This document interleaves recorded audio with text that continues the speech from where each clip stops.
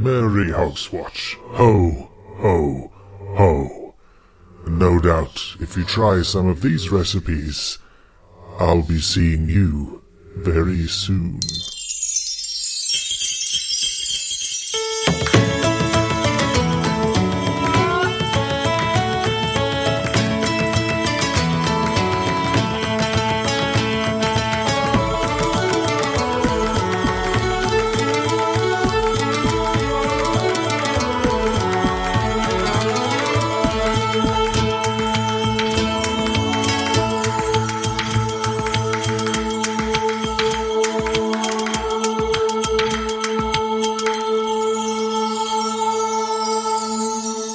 Hi, I'm Elizabeth Lux. I'm Ben McKenzie. Happy Hogswatch from Pratchett, the monthly Terry Pratchett Book Club podcast. Each month, we discuss one of Terry Pratchett's books with a special guest. And for our 50th episode, we read Nanny Ogg's cookbook, a book that puts the na in banana na na na. And to keep the celebration going, we decided to invite some of our old friends and fellow Pratchett podcasters to join in what we're calling the Ogswatch Feast. A name that you just came up with, Liz, just before we started this episode, and I am so excited that you did. Thank you so much for doing that. I mean, I guess feast might be a bit generous, so I guess there is a lot of food involved. But there is. Based on the responses we got, it's a big cross-section of responses and repeatability, should we say, about some of the dishes prepared. Yeah, that's true. I feel like, actually, though, the hit rate is pretty good. So this is kind of a semi-sequel to our previous episode, our 50th one, where we had Cal Wilson, our very first guest, back on, and we just cooked one of the recipes each. And I think our hit rate there was 2 out of 3, basically. The sticky toffee rat on a stick was not great. I don't know if we've quite equaled that here, but I think it's close. I think it probably is about 2/3 success. Well, I should have run the numbers before we started. Yeah, we can do some stats later, I think. But yeah, okay. Yeah, I mean, Cal's toffee rat on a stick, it might have tasted horrible, but it looked amazing. Oh yeah, it was definitely a success on that looks like a toffee rat on a stick. Yeah, it was great. That was great. But yeah, we thought it'd be fun to get some other people involved and do something a little bit special for Hogswatch to say thank you to all of you for supporting us over 50 episodes. And you know, to sort of foster a bit of community spirit amongst the Pratchett fans out there, get everybody hyped up and excited. There are a few people we asked who couldn't make it, and we want to say hello to them. Thank you for the attempt. Don't worry, we'll get you back another time. But we really appreciate the time that you did put in, even if we didn't get to feature you in this episode. You know who you are, and we love you. Happy Hogswatch. And you, listener, of course, we love you too. Happy Hogswatch to you. And we're recording this on a very special day. It's not yet Hogswatch, Liz, but it is a special day in the Australian Christmas calendar.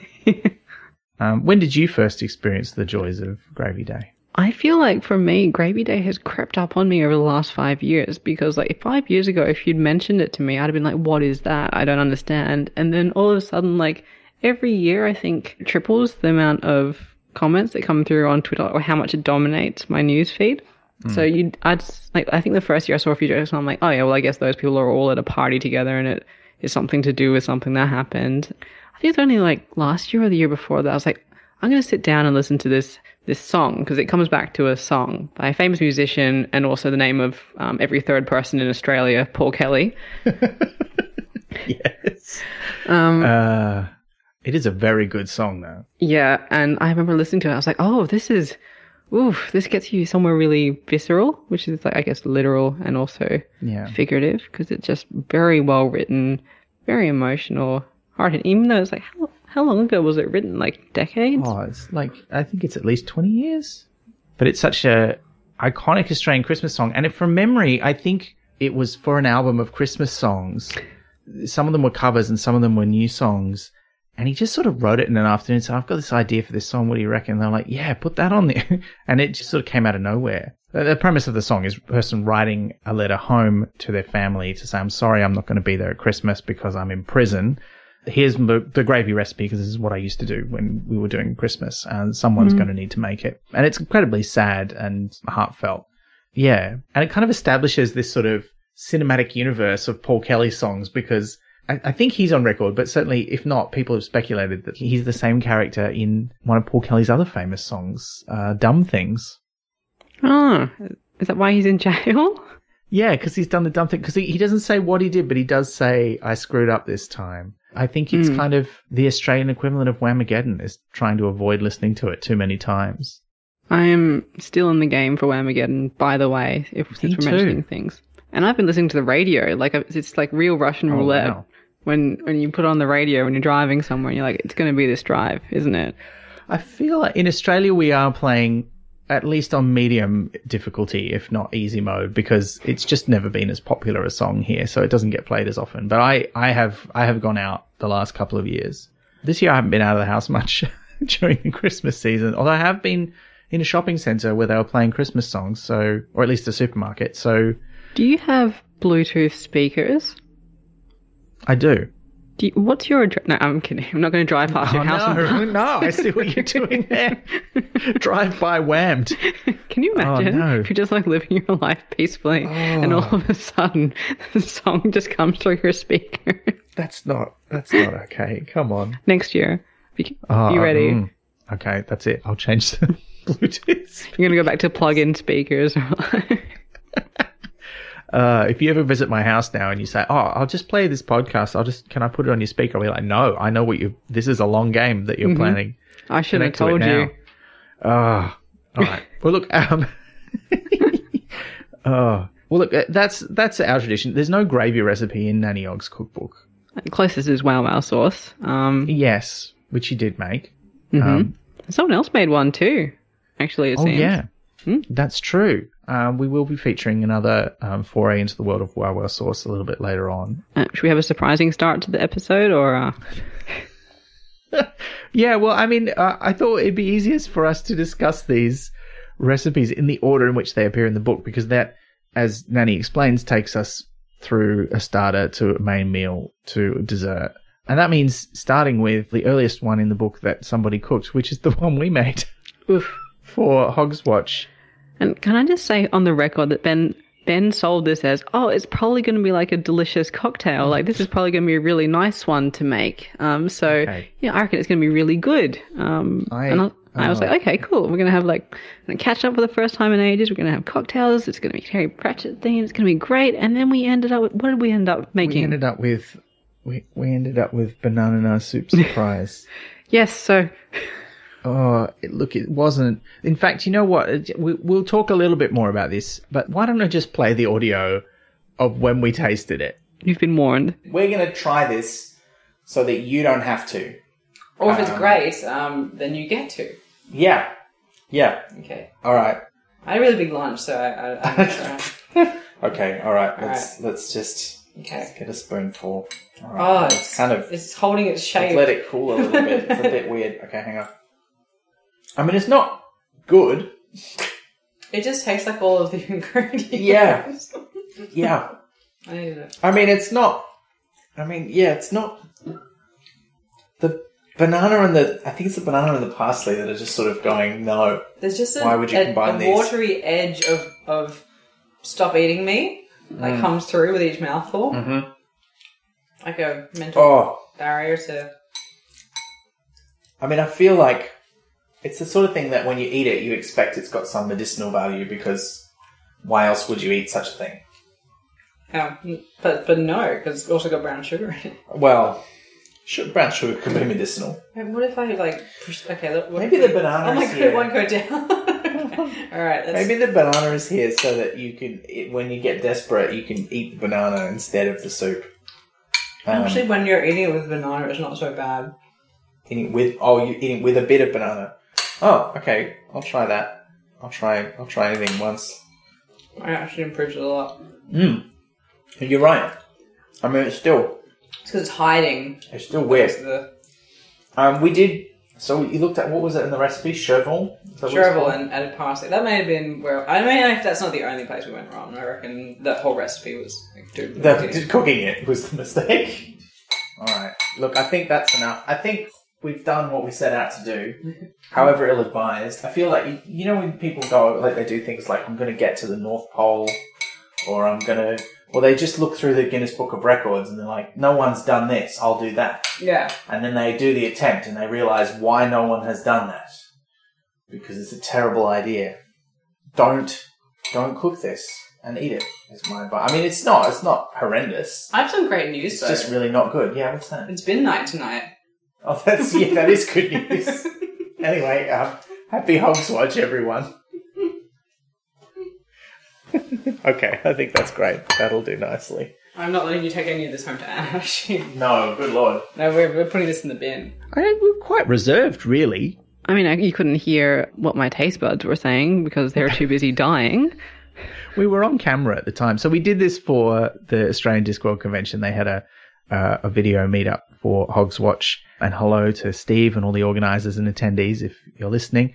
But yeah, I think that might have tempered my response a little bit. Also, I was in your kitchen. I didn't want to spit it across the floor. It was gross, but it wasn't. No, it wasn't like nauseous. horrifying. It was a little bit wrong. But I mean, I guess one question I have is why did I eat so much of it? Because I guess I have completionist tendencies. I was like, oh, well, this is what I've made for dinner, I suppose. So and I just ate nearly all of it. And I was like, hang on, I don't have to do this. No one's making me. I mean, we got a certificate and that was, I guess, it was worth it for that.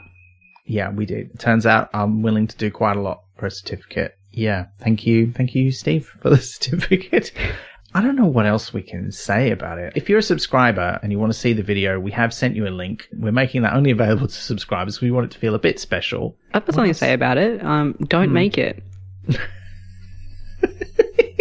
It's good advice. Yeah. Yeah. Read the recipe. Have a bit of a laugh. Don't make it.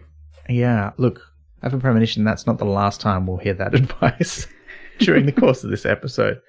The less said about Banana Soup Surprise, the better. I feel like I finally mastered the art of saying it because there's different stress on the two na syllables in banana. Figuring out which one to say for the third one's quite difficult. So I've ended up with banana, which just makes me want to sing the song from the Muppets, which is now in your head, listener, and I'm very sorry. I thought you were going to say is it an ad for bananas? Like actually like from the 90s, like those make your body sing sort of songs that was advertising bananas. And it wouldn't go banana. You know. Yeah, and there's that thing where you sing somebody's name and you add all the syllables, and one of them's the cheerleading thing. Yeah, it's a cheerleading thing, isn't it? Yeah, the Fofana banana. That's the one. I don't actually understand the structure of those. I've never been able to do it, and I don't care to learn. Okay, well then I won't bring it up anymore.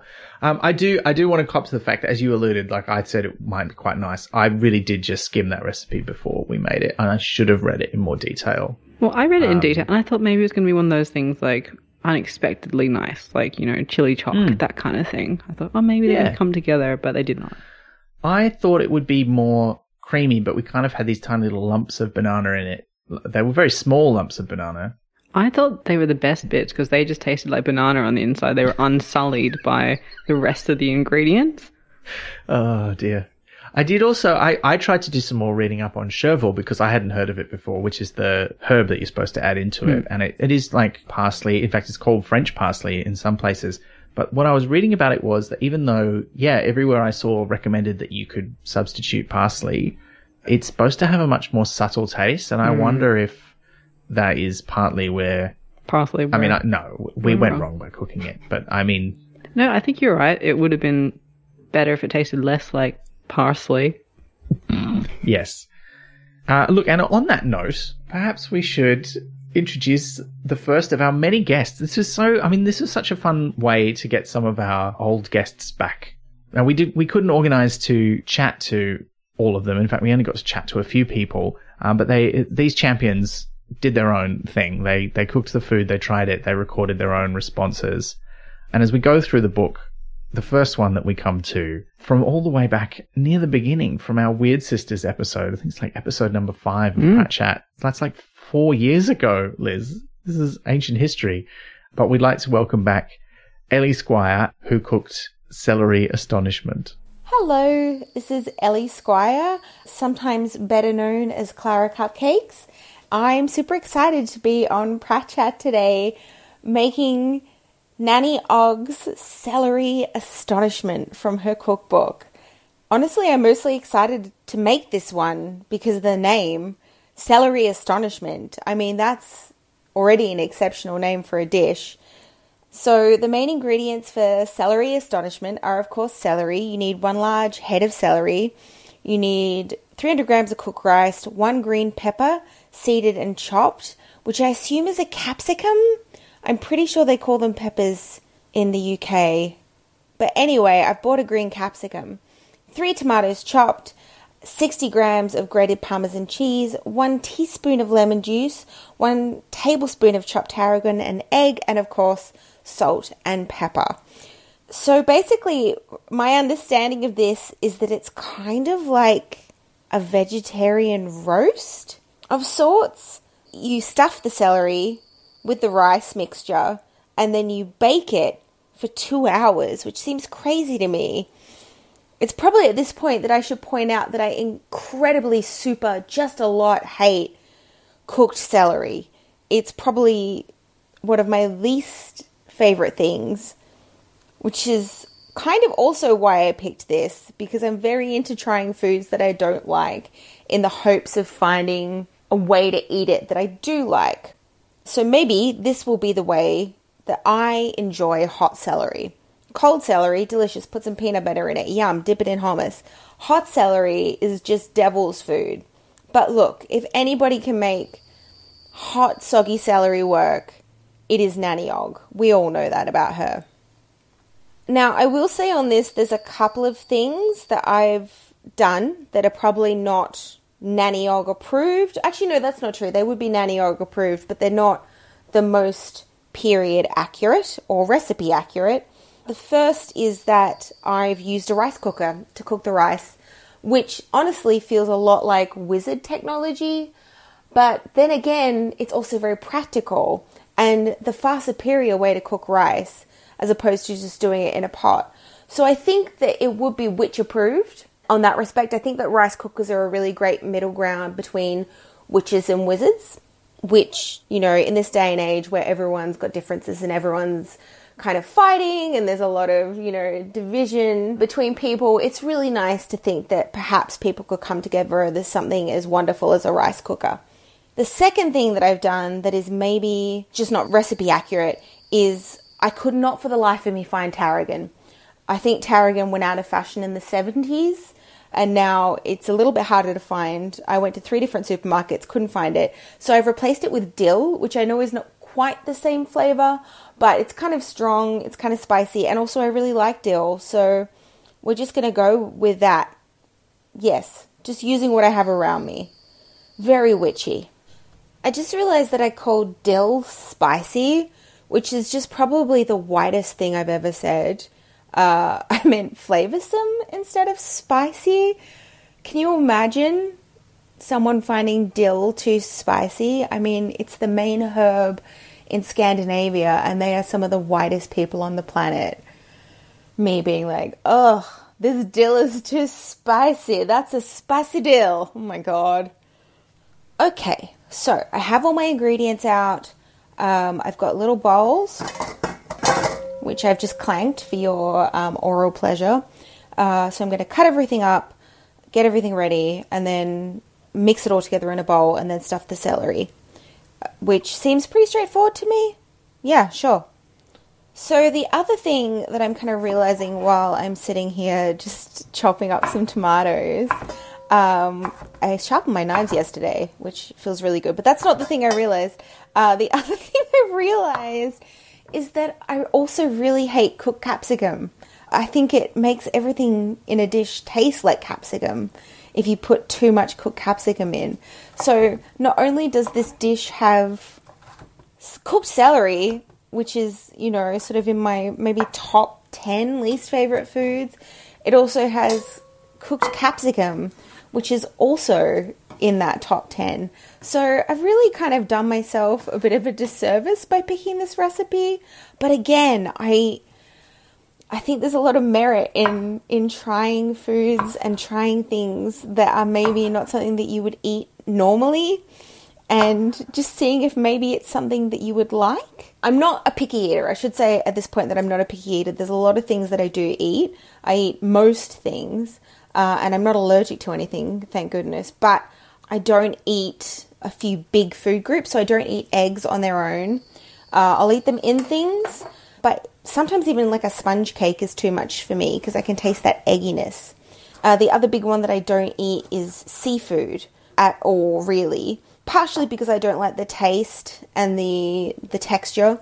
I think also ethically it's not the greatest thing to be eating. So it's kind of helpful that I don't like it.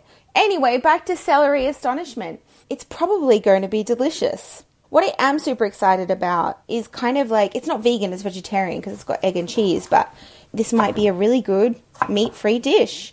I'm not vegetarian, you know, I eat meat from time to time, but I don't eat it at home, really. This celery astonishment might be a really delicious meat alternative. You know, maybe it'll taste like a roast.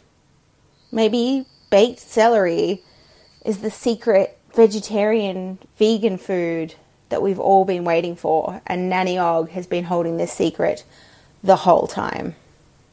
Alright, so I'm just now finally chopping up the green capsicum, which I'm hoping is a green pepper. Here's some crunchy capsicum chopping ASMR for you.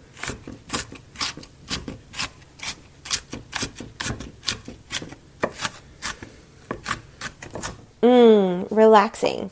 My hope is that if I chop it finer, I won't get a big chunk of it. Again, that's another one of my weird little food rules, is if you are going to put capsicum in something, chop it up fine so I don't have to like bite into a whole piece of cooked capsicum.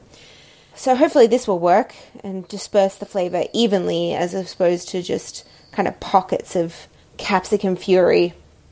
So I've got the very finely chopped capsicum in. I've got the diced tomato, which is in bigger pieces than the capsicum, which I think shouldn't be a problem. You know, we're going for a few different textures. So now I've just got to grate some cheese, slice up the tarragon dill, and then I think I'm on to adding the rice and the egg to kind of bind it all together. Yeah, this sounds doable. We're doing it. So I'm actually kind of excited to be using dill instead of tarragon. I actually do really love tarragon. My mum used to make this like tarragon chicken when I was younger. It was like a phyllo chicken parcel with like a tarragon butter that I really loved. So I actually think tarragon is an underrated herb, which is why I'm sad I don't have it. But also I'm happy that I have dill, because I also think that dill is an underrated herb. It's the most perfect thing to go in potato salad. You can put it in anything and it tastes a bit fresher. Well, maybe not anything. I wouldn't put it in your cereal, or perhaps not on ice cream. Maybe you could make like a dill ice cream though, and that would be delicious. All right, so that's the tarragon dill in. And then I guess I'm going to grate my Parmesan, king of cheeses. It's actually very convenient that this recipe contains Parmesan, because it's the one cheese that I always have in my house, like over cheddar, over any of the things, because one of my favorite things is pasta, and I eat pasta, I would say probably every couple of days.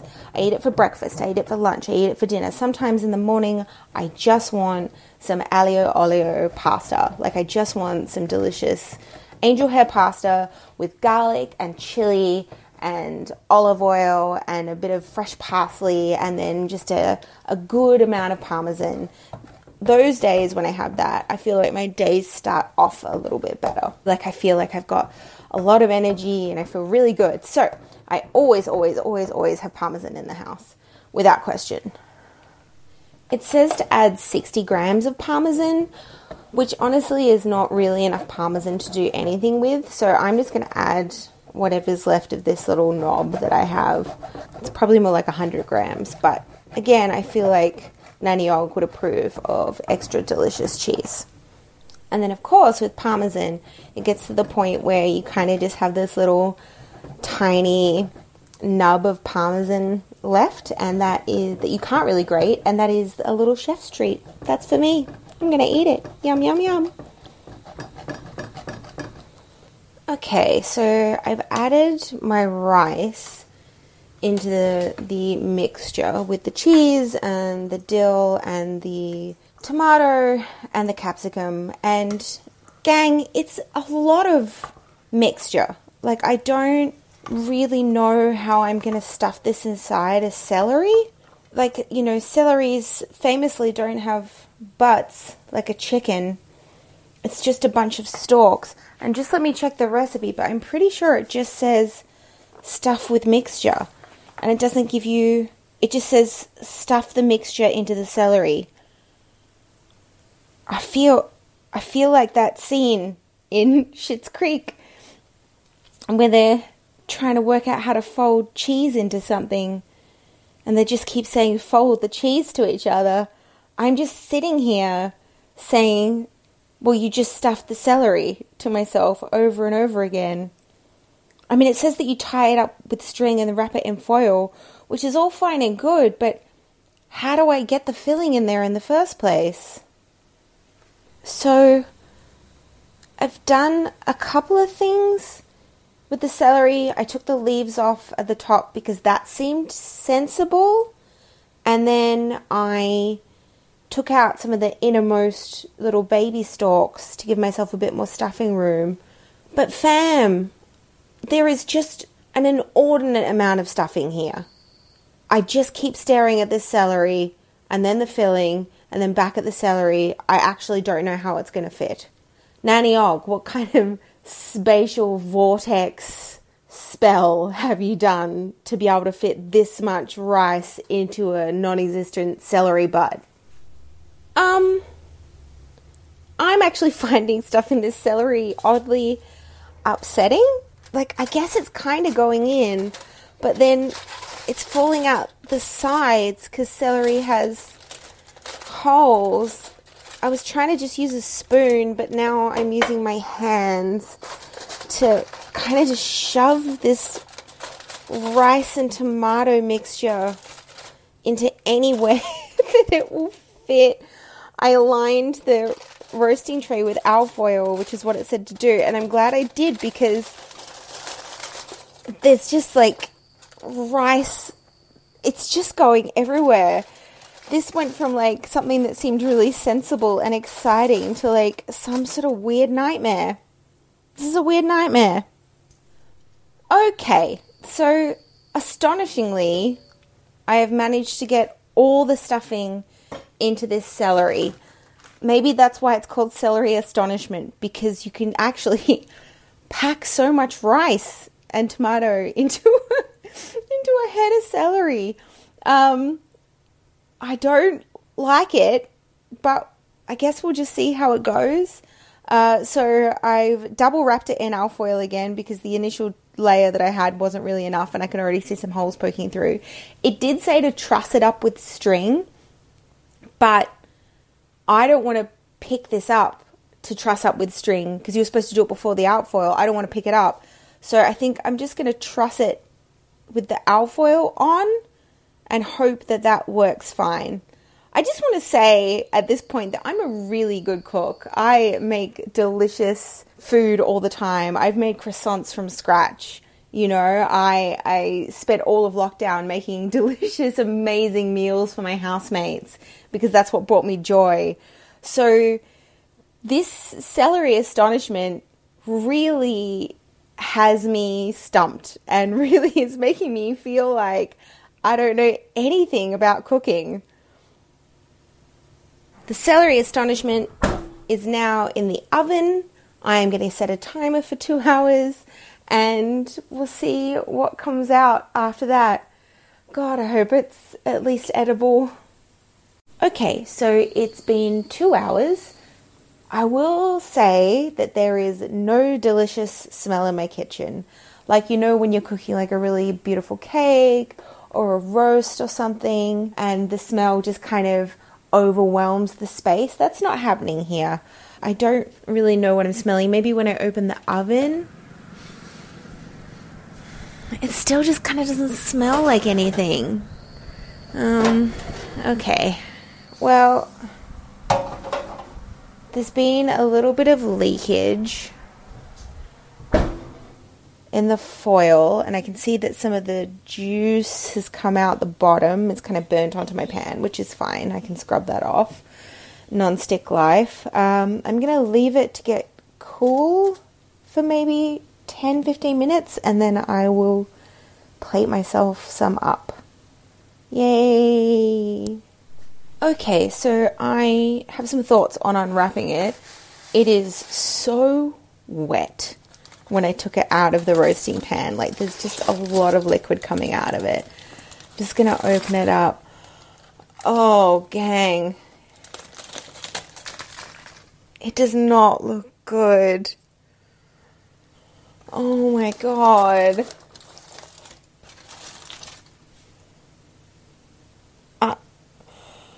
Oh. Okay, I have a plate. I'm gonna try it.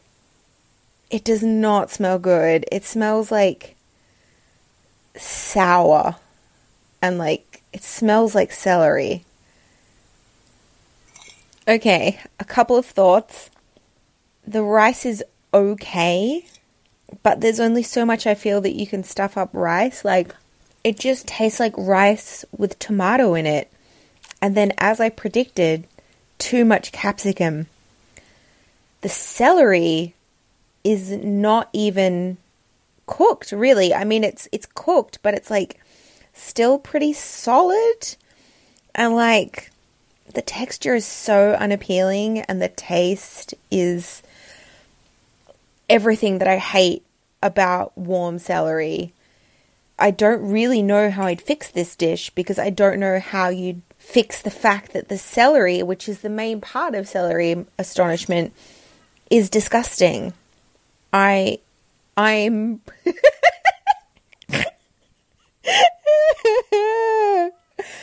I'm so shocked that this is so bad. I'm astonished. I'm astonished at how bad it is. Wow. Thank you so much for taking this journey with me into celery astonishment, which should really become celery abolishment. Nobody ever make this dish. First of all, how dare she come up with such a good pun? I'd like to start with. So good. Oh. And also, Yeah. Ellie, if you're listening, I'm sorry that this happened to you because of us, but we appreciate everything you did. I don't think we can take too much of the blame. We gave the whole book. True. We chosen anything. If it's called astonishment, or, you know, it could go either way. It could be surprisingly great or horrifying. But I appreciate Ellie's pioneering attitude of, I don't think I like this, but I'm going to give it a go. And sometimes it doesn't work out. Sometimes it does. I mean, I feel like this is not the first time we're going to be hearing about a lack of delicious smells as well. So, Oh, no. that's a very kind way to put it. But yeah. Yeah. Thank you so much, Ellie. If you would like to hear more of Ellie, and why wouldn't you? She was hilarious. She is a performer, comedian, a burlesque artist, and she'll be doing a show in the Comedy Festival in 2022 in Melbourne, which I'm looking forward to. She's doing a cowboy-themed show called Ye Howdy from April 11 to 24 at the Butterfly Club. And having seen some of her other shows, I cannot wait. I think that's going to be a hootenanny, perhaps even. Anyway, thank you, Ellie. That was so good. All right, so on to our next guest. We have Liam Pieper, who is actually a guest of Hogwatch Future, which is not nearly as frightening as the usual deal. He's taken on actually 2 recipes which are recommended to go together. That is Slumpy and Clutie dumplings with mixed results. There's a bit of adaptation, there's a bit of history, so it's like looking into the past, looking into the future. But, I mean, have a listen When and see I what was you think. given the chance to look through the Nanny Og recipe book, a lot of the things were lost on me. But Slumpy jumped out at me purely because I know my way around Ankh-Morpork pork, and it was a cuisine that is very familiar to me. You know, my heritage is partially Irish and broadly British, so there were elements of that drew it to me. I mean, this is almost an aggressively United Kingdom British sort of dish based on the ingredients. But I was kind of horrified / pleased to find that this just seems like something I would cook without a recipe. Yes. Well, you know, Discworld is like it's a satirical fantasy universe, you know, which playfully parodies real world foibles and absurdities, right? So in this case, Nanny Og's recipes are parodying British cuisine. But British cuisine is in itself, at least in the era that Sir Teza grew up in, sort of a parody of cuisine. So the recipes in this book, particularly these more English recipes, British recipes, cooking them sort of creates this irony feedback loop that is so absurd that it's beyond parody. It's like cooking from this book is sort of, it's a cursed idea. It's like this Lovecraftian nightmare that bends time and space into new and absurd and impossible shapes, which it could be. I'm pretty sure me cooking this slumpy deranged the universe, which is why we have Boris Johnson as the leader of the UK at this point. All of which is to say, this food is very familiar to me, and I do cook things just like it at home. And when I got into the weeds of the recipe, like with all of Discworld stuff, it's fun to look at the real world antecedent and exactly how he's drawn out the absolute silliness of it. So did you also make the recommended accompaniment of Clutie dumplings, or did you decide to go with Slumpy as is? I am a Clutie and Slumpy completist. I did them both. I'm not a monster. You eat them both as well? Because it sounds like that would fill you up for days. I'm still full for days, and not in a pleasant way. I need a doctor if you have one to hand. It was a delightfully nasty experience. I wouldn't recommend a diet based on the cookbook, but are you sure? Or? Well, I did have a lovely time cooking it, but I have some notes. I have ways that I could improve on it. I trained as a cook many years ago. Do you want to get in the weeds of exactly what these things are? Absolutely. Like I want to know, first of all, what your cooking process was like. Were there any surprises along the way? And then about your changes or like anything that stood out to you about these recipes, good or bad? Okay. The good is they're pretty foolproof. Like the recipe is very simple. It's something you might find actually in a Jamie Oliver cookbook. The introductory book to British cuisine. Like I'm going to teach you how to make something that's almost nice. It's just very easily done. You basically put everything in a pot, you cook it, and by the end of it, you have something edible.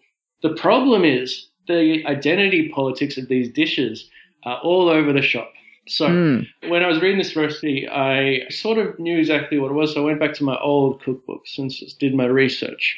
So Slumpy, its round world analogue, is a traditional Scouser stew. So it's from sort of the Liverpool area, and inland it's known as the Lancashire hot pot. And it's one of those sort of classic working class dishes like Bologna ragu in Italy or coq au vin in France. Sort of uses whatever scraps are abundant in a region and just makes what you can. I don't know what the Hong Kongese equivalent would be. What is that horrifying breakfast porridge that people from... That's actually very special. You mean congee or juk? Oh, juk, yes, juk. Yeah. Juk actually has its origins in... It's defined as a gruel, which...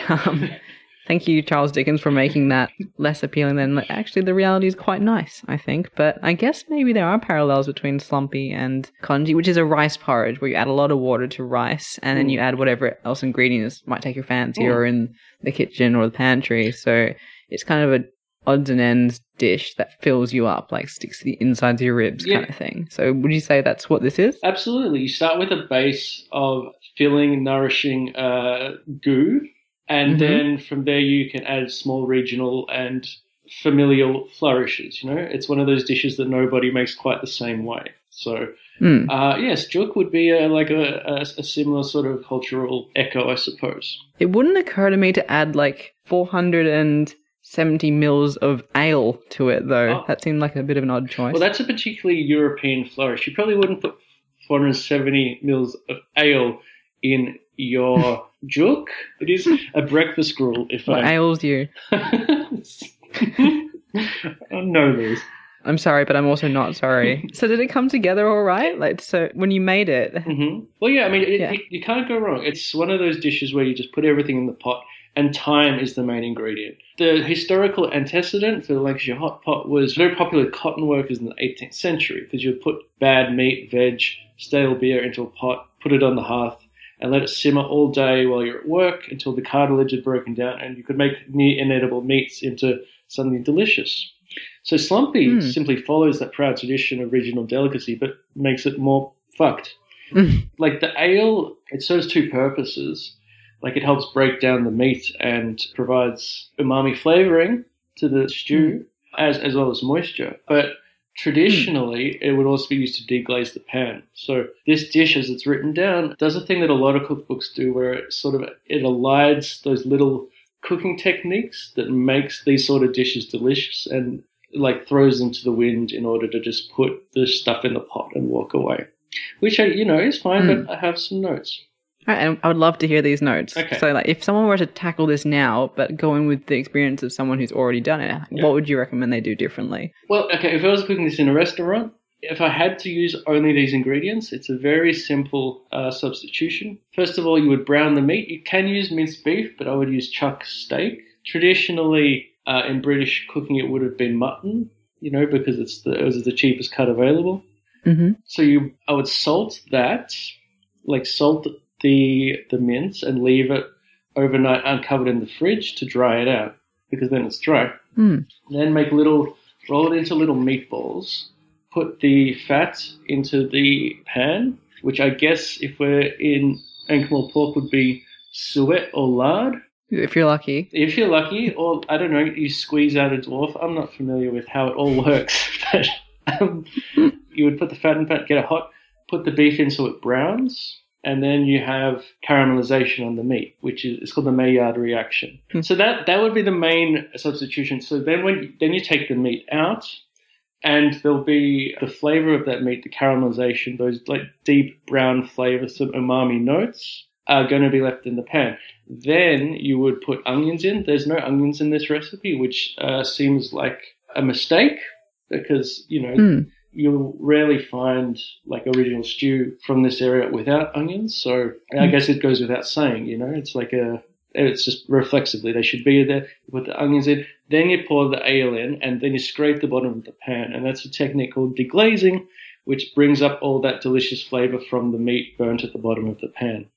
Then you could just follow the rest of the recipe, which is only 2 lines long as it is. But then I would only add the spinach, right? It says to put the spinach in once it's at a boil. I would only put that in 5 minutes before the end so that it wilts.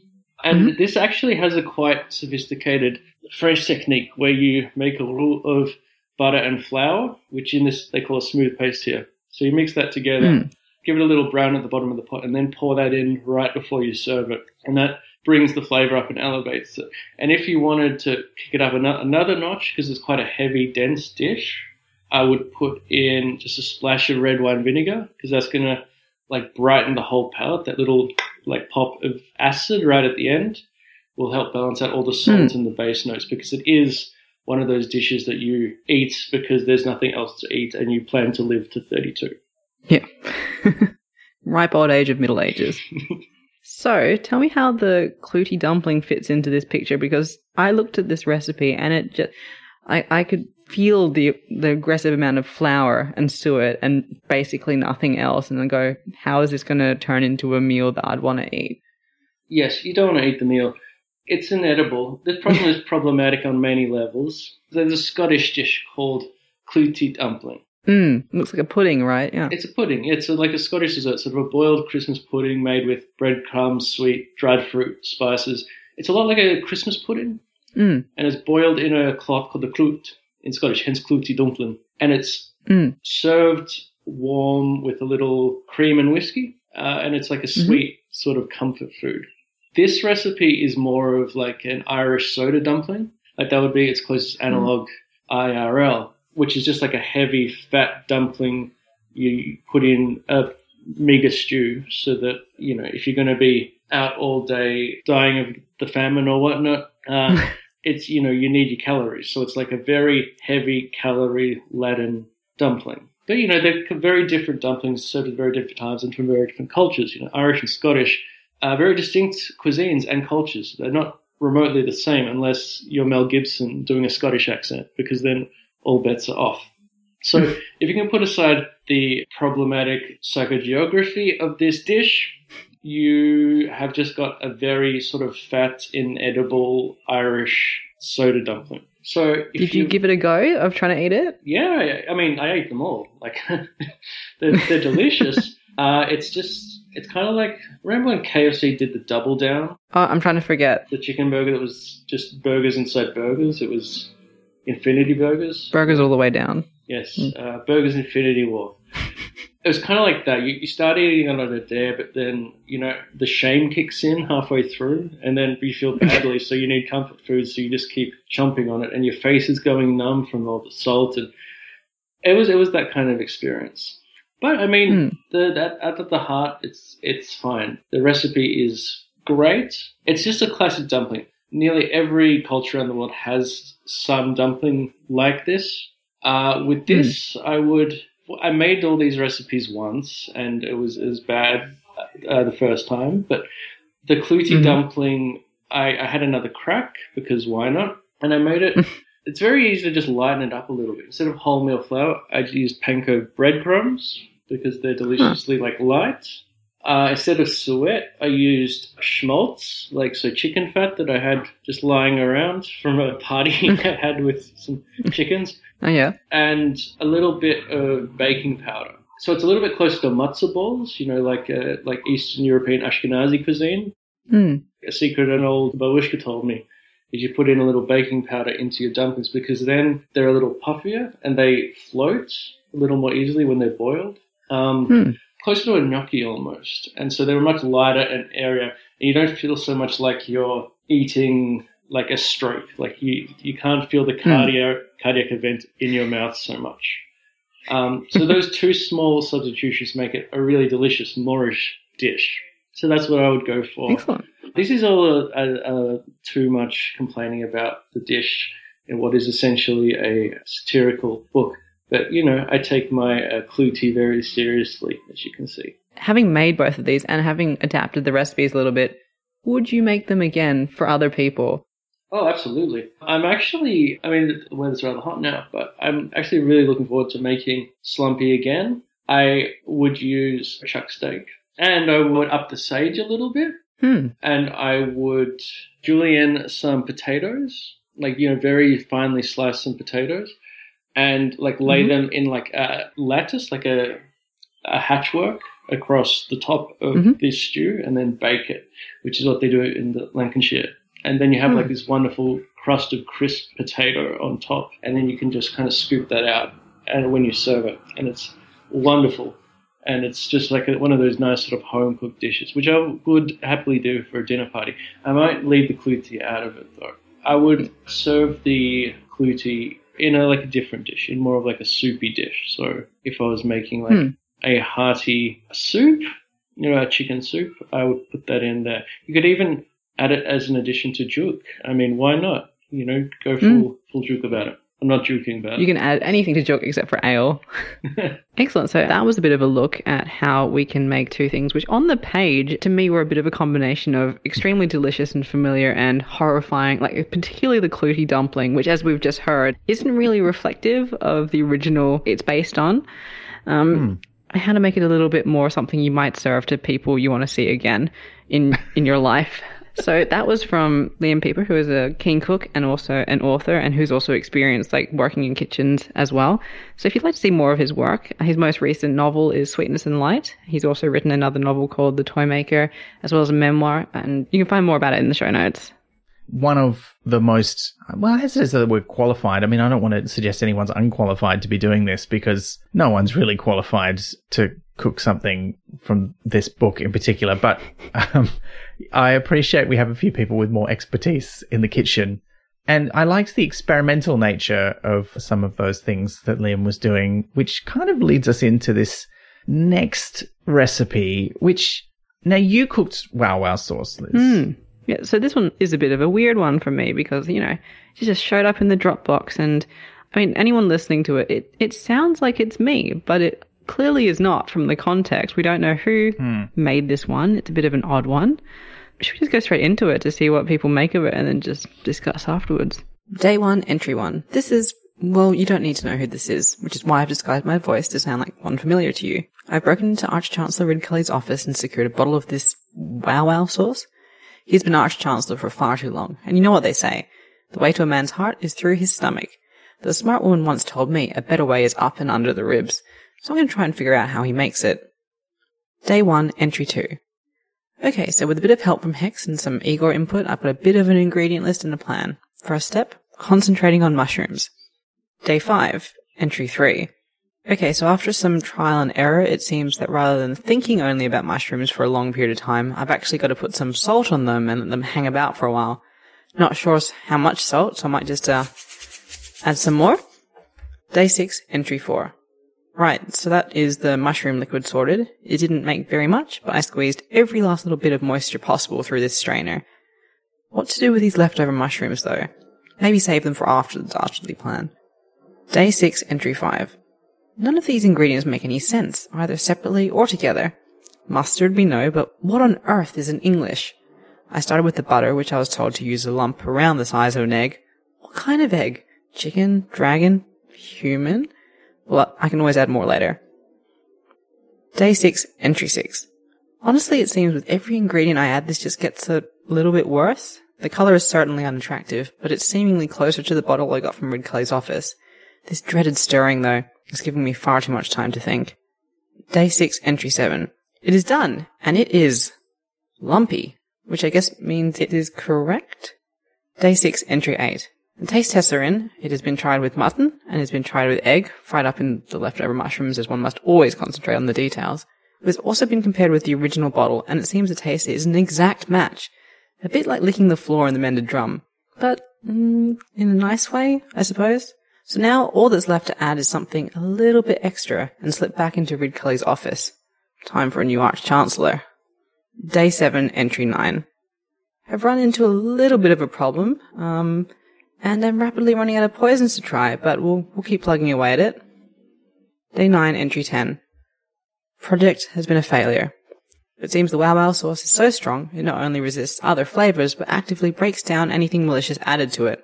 I will regroup. But first, what to do with 700 pounds of this accursed condiment? Perhaps Dibbler might be interested. Or the alchemists. If I'm following this correctly, our Dropbox opened a portal to the actual Discworld. Yeah, and they used my voice to do. I don't know who used it.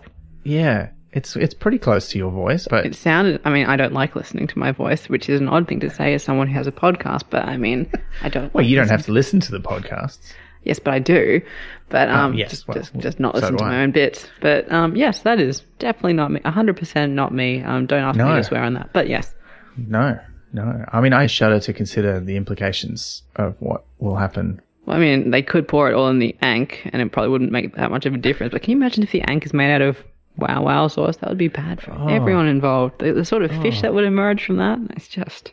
I'm worried that there's going to be a black market in Wow Wow sauce in Angmore pork now. Yeah, and also considering what we just found out it can do, I worry that there's implications on a social level. Also, I don't think the Assassin's Guild are going to stand for this, like a universal antidote. That's not that I think it would help you if you'd already drunk the potion, but maybe it would. Like maybe Veterinary's going to have to just buy up all of it. I mean, well, he's got his own method as outlined in the book. He doesn't feel he needs anything else to deal with that sort of stuff anymore. Well, look, thank you, whoever sent that in, because I feel like it was not the person who recorded it. I think this has been slipped to us. Mm-hmm. Maybe it was Deep Bone, Liz. I don't know. But let's continue on. We've got another old guest, another guest of Hogswatch Past. From all the way back in episode 17, we last saw Nadia Bailey, who's the person who sent in this next recipe, in March 2019. Way back in the before times, Liz. You bring up a name and I'm like, oh, they're from like 3 episodes ago, and then it'll be like 4 years ago.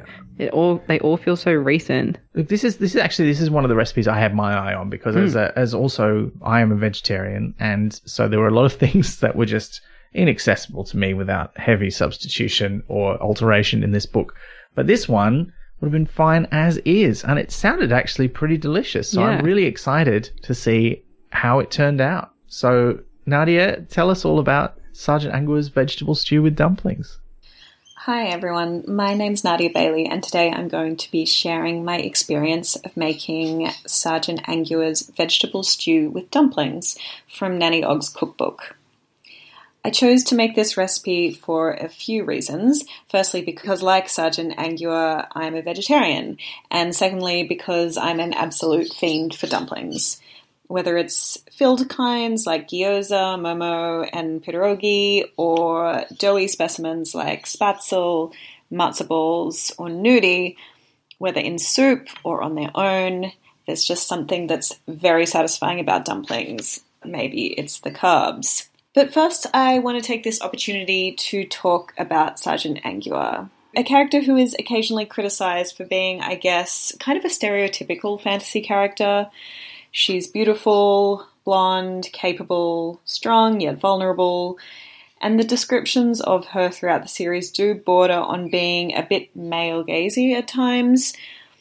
But you know what? I don't really have a problem with that. Terry Pratchett always walks the line between spoofing fantasy tropes and pushing them along to see how far they'll go.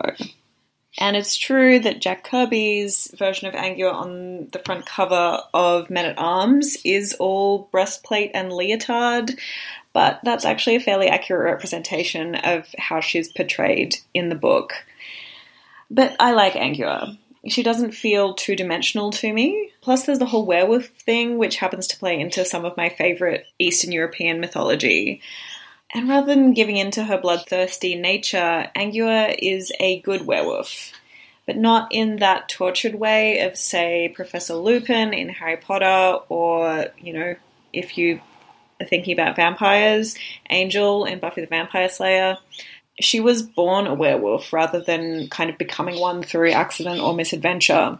She's what's known as a constitutional werewolf, according to some folklorists.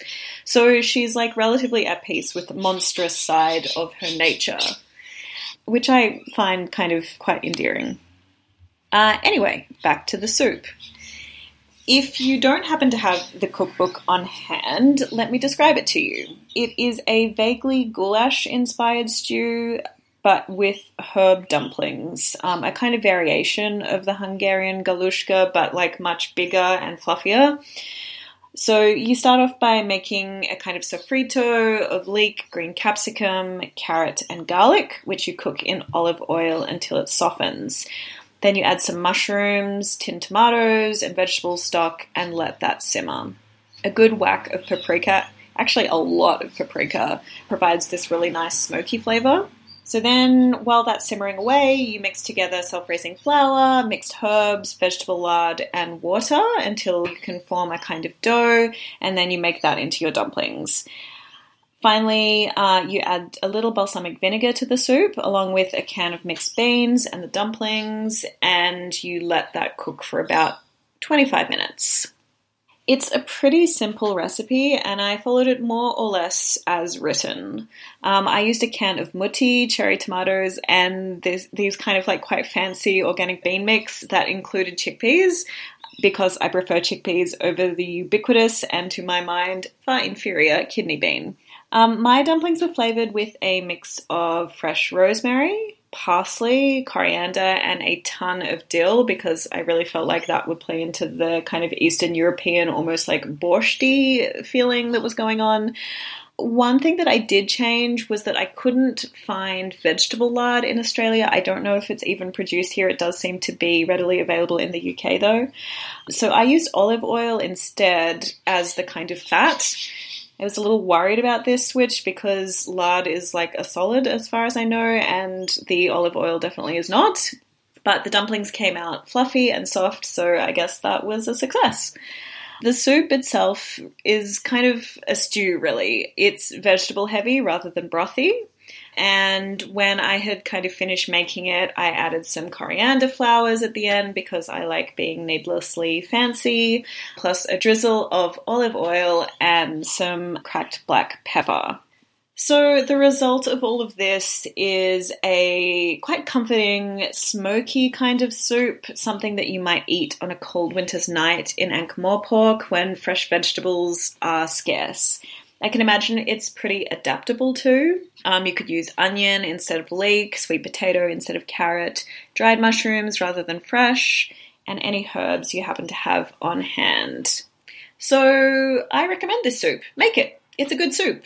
You'll want to, and forgive me for this, wolf it down. Thanks for having me. Once again, how dare with such a good pun to end on. Like that was, and also, as we said beforehand, it sounds absolutely delicious. Like it sounds like something that I would want to cook like this weekend. Yeah, and I was really happy to hear about the substitution for lard, because I'm like, you can't eat lard anyway if you're vegetarian. That's not really okay, but Was it vegetable lard? Which seems, as Nadia said, seems to be readily available in the UK, but just isn't a thing here. I've never seen it, and I guess maybe marketplaces might be able to do it for you, but it seems like it would be a pretty bespoke, hard to get thing here. So being able to substitute it for olive oil, I think, is a great tip and something good to know. Yeah, and also I just learned about a lot of kinds of dumplings and other things that I don't know that I already knew the words for, so now I'm quite excited about it. And werewolves. I'm going to be investigating. Oh, and werewolves. Yes, that's true. I have a book about werewolves. It's the famous one, Sabine Baring-Gould's The Book of Werewolves. It's reasonably old. First published in 1865. There you go. But I don't know if this has got... It's been a while since I've read it. It's sort of one of those facsimile copies, so they've tried to reproduce it.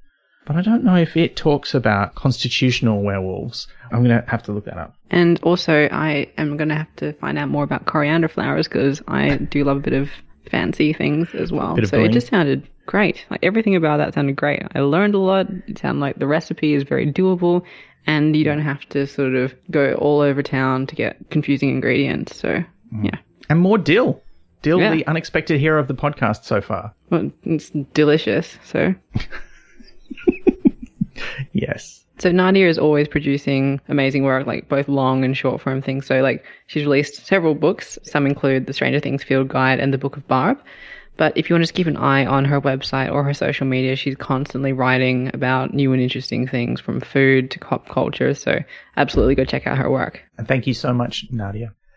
Well, look, one of the other things we wanted to do for this is reach out to some of our fellow Pratchett podcasters, because there are something like, I think there's around a dozen active podcasts at the moment discussing Terry Pratchett, most of them reading through the books and discussing them in order, which is exciting. Like, there's been so many started up in particularly the last couple of years, and it's been really nice to reach out to them and sort of do something with them. The first people we're going to feature are one of the older podcast. They started up not too long after us, I think only a year or two after we did. So we'd love to introduce you, listener, if you haven't met them before, to Manning and Liz from the Weird Sisters podcast, who are cooking the one and only Cut Me Own Throat Dibblers sausage in a bun. Hey there, this is Manning. And this is Liz. And we're from the Weird Sisters podcast, your source for Discworld discussion. Or some people's source for Discworld discussion. Yeah, one of many. And we're coming to you with a recipe from the legendary Cut Me Own Throat Dibbler. That's right, this is how the sausage gets made. Well, Liz, have you had a English-style sausage before? I don't think so. I'm generally not like a super meat-focused person, so I don't eat it super often anyways. So I eat sausages maybe like a handful of times per year. Me personally, I'm kind of addicted to meat. Like, I'm not proud of it. I know that there's a lot of, like, animal rights things. Although, I've been recently reading stuff that, like, animal welfare is more important. But anyway, that's beside the point. Yeah, that's a long, like, deep conversation to have. And I don't think there's necessarily one right answer or wrong answer. But the actual right answer here is making sausages. Let's see. Do we want to just read out the recipe? Yeah, it's not terribly long. CMOT Dibbler sausage in a bun. Makes about 30 sausages. 14 kilograms of top quality pork, minced. 450 grams of breadcrumbs. 1 teaspoon black pepper. 3 tablespoons fresh chopped sage. Half a teaspoon of ground nutmeg. Water, sausage skins, and buns of your choice. Mix all of the sausage ingredients in a bowl. Add enough water to achieve a nice squidgy texture, and fill the sausage skins with the result. Twist into links. Grill or fry and serve hot in freshly baked buns. The first major challenge to this was just acquiring sausage skins. Yeah. I, looked around and none of my local grocery stores sold them. And there's not, a whole lot of delis around here. So I had to order them off of Amazon. I was lucky enough to procure some from my local Market Basket, which, if you have to choose a grocery store, is probably the best one, just because it's, worker-owned. Oh, that's cool. The guy looked at me a little weird when I said I was looking for sausage skins, and, said, sausage casings are right here. I was like, oh, okay. Yeah, I mean, they're, the same thing. I think maybe sausage skins might be a, more British way to refer to them. Yeah, that tracks. And also, the actual material is not really made from skin. It is made from pig intestine. Yeah, which sounds real charming. Yeah, not to get puerile about it, but when I was getting everything set up, I was more expecting the sausage casings to be like a bunch of edible condoms, basically. I think that's a weirdly accurate way to describe them. Mine came like packed in salt. I don't know if that's like common for all of them, but I had to rinse them off. And so they were just like these weird, like semi-opaque floating wet tubes. Yeah. In this, like, bowl of water. And it definitely had that appearance. Yeah, it was like the worst spaghetti. Yeah.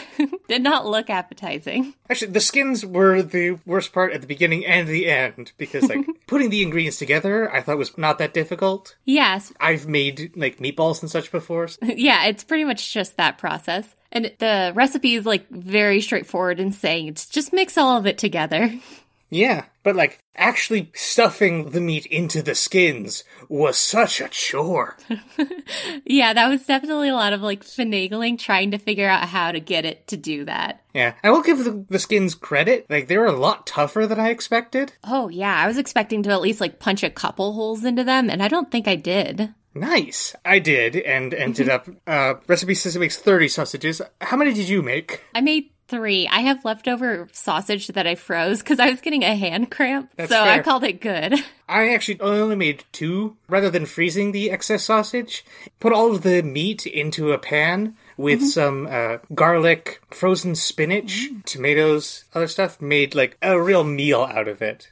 Ooh, that sounds good. I might have to do that when I finally break out one of those. But yeah, the actual sausages themselves, what did you think of the taste? I think it was actually surprisingly good. I was expecting it to be much worse, like all the way around, just because of my own like lack of culinary skills, because I don't cook much either. And I definitely think I probably got the proportions of like seasonings a little wrong, but it was still really good in spite of that. I had to convert a lot of the grams into freedom units. Yeah, I was like desperately on my phone trying to figure out how many grams of breadcrumbs is a cup.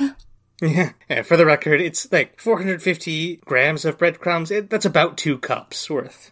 Mm-hmm.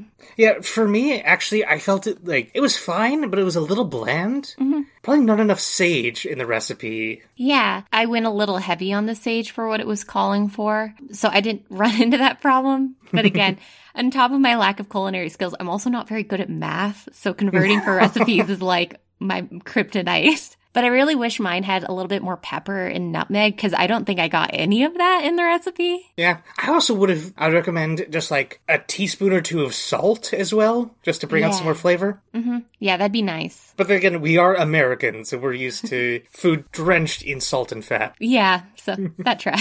But yeah, like, having visited and had sausages in England, like, I think it was a pretty accurate English sausage. That's surprising. Just with how short the recipe is, I felt like it must be leaving so much out, but it kind of feels like, no, it's exactly the amount of information you need. I mean, like, sausages have been a food for, I don't know, centuries? Mm-hmm. Simplicity is probably a key thing. And also customization, right? There's probably plenty of places who do it slightly differently. Yeah, sausages, like, is a very wide, like, label of food. Yeah, so I think I made a pretty accurate English sausage, but I suspect I did not make an accurate Dibbler sausage. Yeah, I imagine it probably was slightly higher quality. Canonically, this is a recipe that he wrote down and gave to Nanny Og, right? I think so, since this is Nanny Og's cookbook. Yeah, so I imagine that he gave a correct recipe. He probably cut some corners in his own work. Yeah, I think American food regulations, as spotty as they are, probably are better than Dibbler's own personal standards. One would hope. Yeah. Oh, what process did you use for filling the skins? Oh, actually, one of our roommates recommended using a piping bag, like what for cake decorating and such. Mm-hmm. I tried that. I thought it might work. Uh-huh. As long as you have the nozzle wide enough to go easily into the sausage, it works. But if you have it, like, super thin, it just does not. Yeah, I think mine was a little small, so that was where my hand cramp was coming from. Yeah, that's fair. But I also just, at one point, I was just, like, taking little, maybe inch-sized golf ball pieces of it and just, like, sticking it in there. And if you can get it just, like, inside the casing, you can kind of just, like, squish it down to the end. Yeah. Which was a gross experience and made me laugh a lot. But it's probably not how they do it for real. Well, I think these days it's, like, largely mechanical. Yeah, I know you can get, like, meat grinder attachment things that basically you just shove the casing on there and feed meat through it, and it does it all for you. Yeah, that makes sense. I think this is a much more novel way to do it. Probably, like, fairly old school. Yeah, my partner was sitting there watching me, and he was like, there has to be a way that they did this, because sausages are old, you know, and those, like, little mechanical things haven't existed forever. And from what he was looking at, it looks like they used to use, like, funnels, and would put the casings over the end of the funnel, and then you just, like, shove it through that. That also makes a lot of sense. Mm-hmm. Yeah, it's like, I've never, like, had to think about it before. But all of this, like, all puzzle pieces in the, like, greater picture of things. So, thank you to Ben and Elizabeth for letting us talk about meat for however long this was. Yeah, and congrats on your 50th episode. It's like a huge deal. Yeah, okay, we'll see you around. Oh, and for those curious, I'm gonna post pictures of at least my sausage. That came out wrong. I'm gonna post to our Twitter just a photo of some of the sausage, so you can see the results. You know, just take a good long look at my sausage. This is actually one of the ones that I had my eye on making because it sounds great, but also because in the books they're not great. I think we've talked about this before. It's like you always want it, but he's just walked that perfect line of you shouldn't have it, but also like why they always sell so well. So I think it's great that this one made it in there, and I'm so glad that they chose this. I mean, impossible to make vegetarian, really. I mean, there are vegetarian sausages, but I don't think they're the sort of thing you can make at home. No. Necessarily. I had no idea what you would replace the sausage skins or sausage casings, as the case may be, with. As the case may be. As the case may be. Oh, God, that was unintentional, I promise, listener. But yeah, I'm really enjoying everyone's been on a real journey back in time to how things were done, either, you know, in England in specific or just before the industrialization of our food. It's been fun. What about that weird filmy stuff from Onions? Filmy stuff. Oh, yeah, I know what you mean. Like just under the layer, papery skin, there's that sort of like almost like cling wrappy. Yeah, probably burn though if you cooked it like you cooked it's not very strong. No. Either. Yeah, there must be something. Interestingly, my favorite vegetarian sausages, they almost don't have a skin. They're sort of weirdly sticky and goopy on the outside, and they still taste delicious and they fry out nicely, but the texture's a bit weird. On the outside, so I don't know if they use the equivalent of a skin. But nice to get an American's perspective on all of this nonsense. I thought that was great. Didn't have as much trouble with some of the ingredients as I thought they might.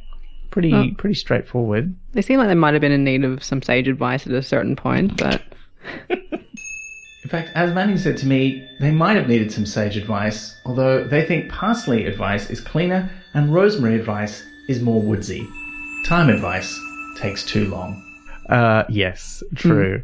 But I like that it turned out to be quite authentic. Yeah. Did you want it to be authentic?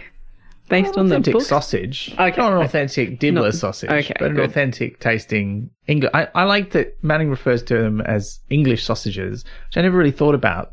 But I guess in Australia we have English style sausages. So when she said that, I was like, oh, yeah. That makes sense. I have had an American sausage, but it's more, I mean, most they have hot dogs, right? They don't really do. I don't know, actually. I haven't been there, so I'm not sure, like, that would be my guess, but I don't know that for sure. Well, I don't remember sausages being a big thing. Like, hot dogs really is what they have instead, and they're more like Frankfurts. So, yeah, quite different. Different. But yeah, thank you. Thank you so much, Manning and Liz.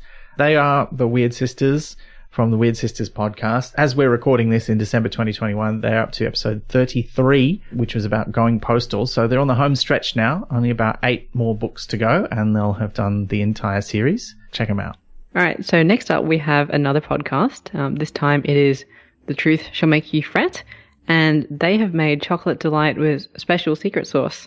And this was a particular lot of fun because we got to talk to them across the international date line. And thank you, Joe and Francine, for volunteering to stay up late so we could do that. We had a really lovely chat. And this is only about half of it. If you want to hear the rest of it, if you subscribe to our podcast or to theirs, I'm sure we'll probably both share the full recording of our chat at some point. But here's the bit about the food. Joanna did the picking, so I create a short list and then let you choose. a short list of 2. Yeah. That is a very short list. One of which was far too difficult for me to make. So we went with the Chocolate Delight with special secret sauce, which seemed appropriate because we've not long covered Masquerade. Yeah. Yes. Did you cook it together or did you each do your own version? We each did our own because Joanna and I are very good friends, but Joanna is a chef and I would like to preserve our friendship by not cooking with her. I don't really let other people in a kitchen with me unless I'm allowed to throw things at their heads. And a big basis of Francine Lowe's friendship is me rarely throwing things at her head. We keep it largely non-violent. Oh, largely. That sounds good, Jo. It's worked for us so far.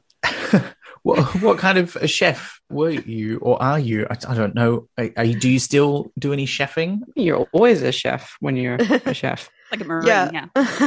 I officially gave it up back in June, but I was a pub chef for a while, a brief experience of burger flipping in a bowling alley, which I don't recommend to anyone. Also, I had unlimited free bowling for a year and I still can't bowl.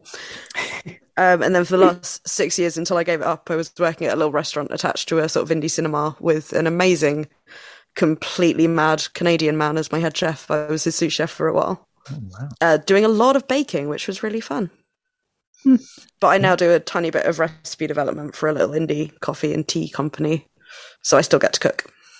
Oh, wow. You seem extremely qualified for this episode.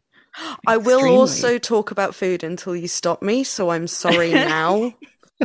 No, don't apologize. I'm so glad I've eaten so much this evening. Joanna always makes me very hungry while we're eating. While we're recording. We're not eating right now. No, we would never do that on the podcast. The mouth noises would be horrible. We did once have us live eating scones on the podcast because I was trying to prove a point over clotted cream and jam. Oh.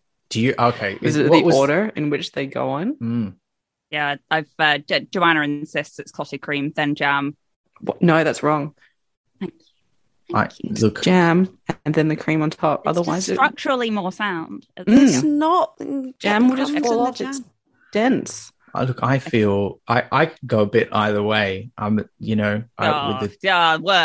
I know, it's worse, isn't it? I've tried it both ways, and I don't know which way I prefer. I think Joanna won the argument. It's about structure, not taste. But... Yeah. I think Joanna just wanted it more, really. But yeah, I think I just kept talking until you conceded, to be fair, which is how I win most arguments. But filibustering. Yeah. Back to the dessert in question. I am the opposite of well qualified. I'm very bad at baking. So it was very kind of Joanna to pick something that was much easier than half of the stuff on there. I feel like you're uniquely qualified of all the people we'll talk to on this podcast to say this, but how do these recipes read to you? This was a bit more old school recipe book of the kind that I haven't seen for a while. But is this kind of traditional or is this a bit more modern? Where does this fit in the sort of... It seemed quite vague, didn't it?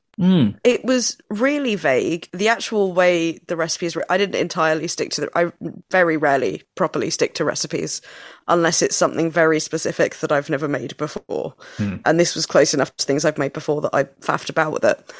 But I don't really like this style of recipe where it's lots of random paragraphs. It's fine if it's Nigel Slater. He can kind of get away with that by being Nigel Slater. But in this, I'd much rather have a list of do this, then this, then this. Oh, see, I quite like the vagueness of it. I say that I did have you to text whenever I wasn't sure. Yeah. Yeah, it feels like it's written for people who already know how to cook, kind of. Like, it's not a beginner's cookbook.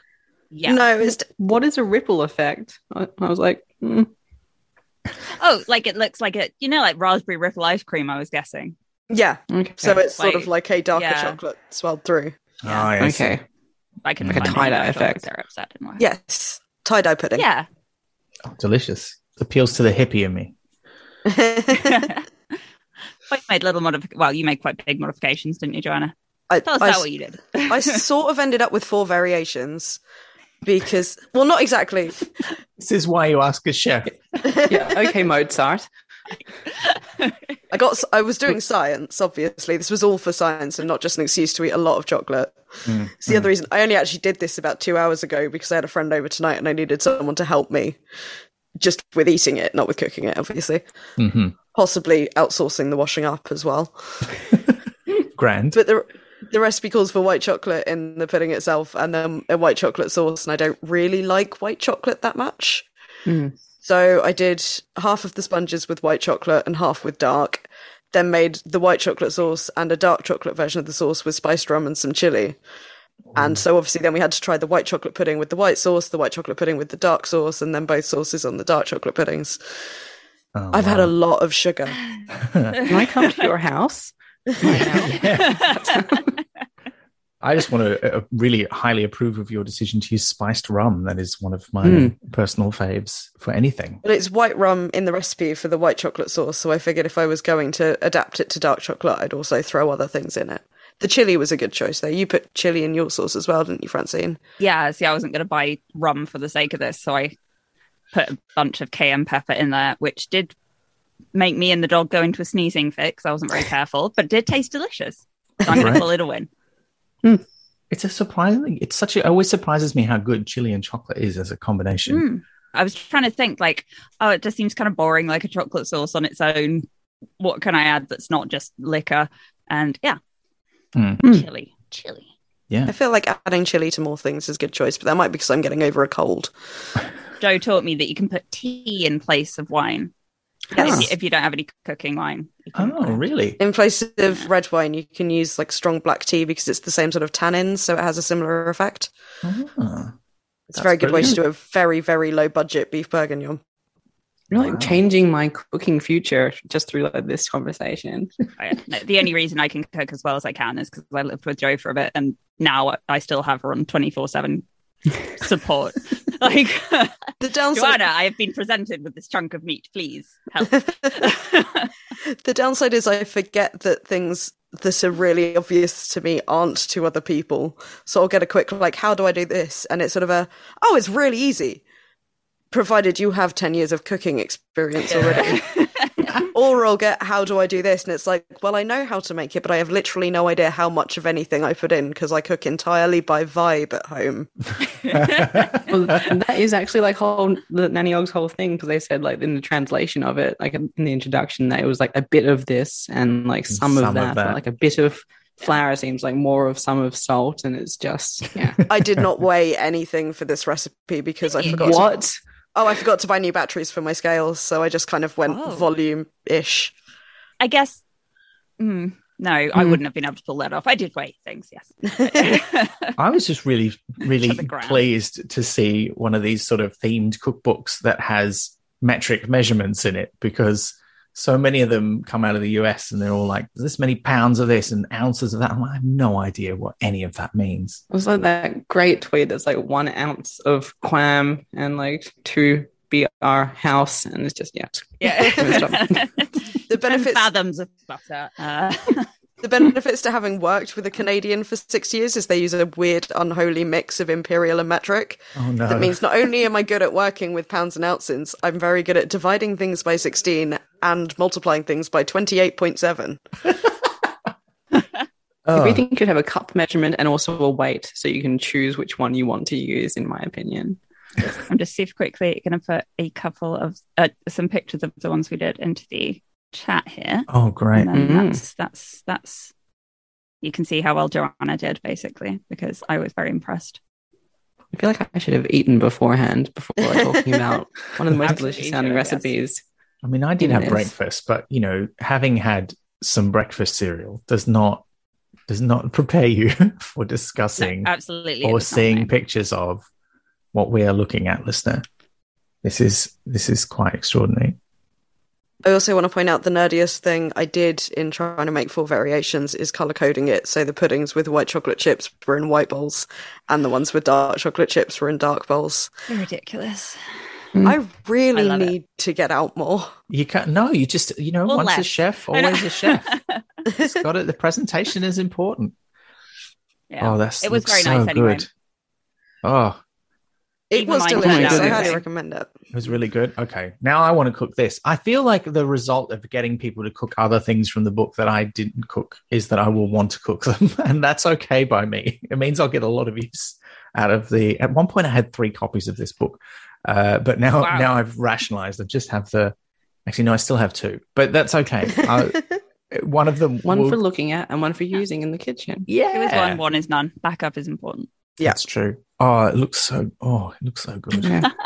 I'm very, very jealous. Now I'm hungry now. Oh, yeah. Okay. Yeah, I need to cook this.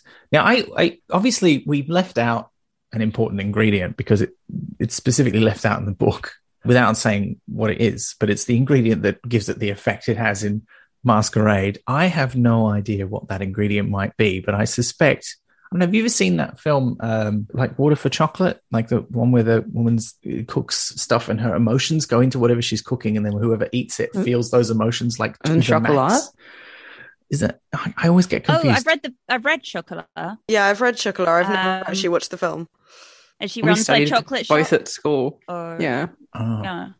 All I remember is that the priest said that dogs don't have souls, and that's like the main thing I took away from that book. But also the chocolate. Also, the priest was a dickhead, though. So, if anything, that proves that dogs do have souls. He didn't have a soul. I feel like this would still have. I mean, just looking at it, it's having a different but extreme effect on me, which is I'm just very hungry. I want to eat that pudding. It looks amazing. Oh, I bought a whole nutmeg and grated that instead of just using the stuff in the powder. I did make an effort. There we go. Well done. Like the picture. A fresh one. I have never seen. Yeah, that's exactly it. Yeah, I love. This is one of my favorite things in the book is the illustrations, and I particularly love the little. They are great. The little imp-powered kitchen helpers. There's this one grating it. There's the other one. There's the egg beater, and on top of where they would normally have a handle, there's a little imp with like. Has he got bicycle pedals? I think it's great. I love that. I'm shocked he's not like beating the egg. Like that seems like much more. Yeah. Is there? I mean, you've read the book, right? Yes. Or at least you had to leaf through it. How do you feel about it in general, like as a collection of recipes? I mean, the recipes are kind of secondary to it being a very silly book that's very much for people who love Discworld, and it's full of jokes. But for that, they're also quite good recipes. Like, this is the only one I've actually cooked from it, but it works. And that's really not something you can say for a lot of cookbooks that are really badly tested. Yeah. Well, I mean, they brought in someone to do the recipes for them. There are people who make quite a good living just ghostwriting recipes for themed cookbooks like this, because so many of them exist. Like, you've got, I know there's a Skyrim one, Game of Thrones, World of Warcraft, Dungeons and Dragons all exist. I've got a Gilmore Girls one somewhere. A Gilmore Girls one? Wait, there's a... How do I not know about this? Probably because it all looks awful. Oh, okay, cool. Just like piles well, if you think of, about like, what they eat in the Gilmore Girls. Yeah. Yeah. Yeah. Okay. Yeah, I like having it to look through because it's fun, but I don't think I've ever tried to cook it. Well, I don't eat meat, if nothing else, and almost all of it is just piles of meat and cheese. Oh, is it like Luke's Diner sort of food? No, like I was like, what did they cook? Yes. Yeah, okay. They never ate anything on the show, did they? Actually, they just had big plates of food in front of them and then left. About eating a lot. Yeah. Television. Yes. You never really eat anything. But yeah, friends, I was actually pleasantly surprised how many of these recipes are or could be made vegetarian, because I was not expecting that. I was like, Nanny Ogg's going to make like piles of meat and stuff. But yeah, I guess a decent percentage of Discworld readers probably are vegetarian or like whatever these days. And it was a nice little nod, wasn't it? Yeah. I think next time I'll try and make something savory. Generally, as I say, I'm not a good baker. I'm okay at cooking. I'm not good at baking. And the fact that this came out okay is probably a testament to the fact the recipe is a good one. Yeah. We are going to try making dwarf bread in my house. Oh, yes. So we'll see how that goes. And then fight each other with it? Yeah, I was going to say, who's the target? We'll use it to scare away and possibly feed the big crow that keeps stealing stuff out of our bins, I guess. I won't throw it at the crow. Is it magpies in Australia that attack you if you're on a bike? Yeah. There's lots of things attack you if you're in Australia, but magpies in particular, they like shiny things and they like swoop. Look, thank you so much, Joe, Francine, for agreeing to do this and for cooking such delicious looking chocolate pudding. Oh, thank you.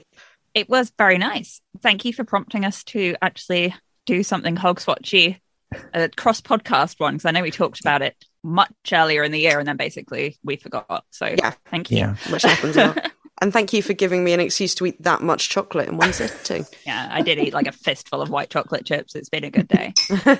Yeah. Oh, good. I'm glad that there's one other person on the planet who likes white chocolate aside from me. It's good. I like it a lot. I don't know what it actually is, but I like it. Yeah, it's not really technically chocolate. No, I'm going to be doing the chili choc one. Oh, yeah.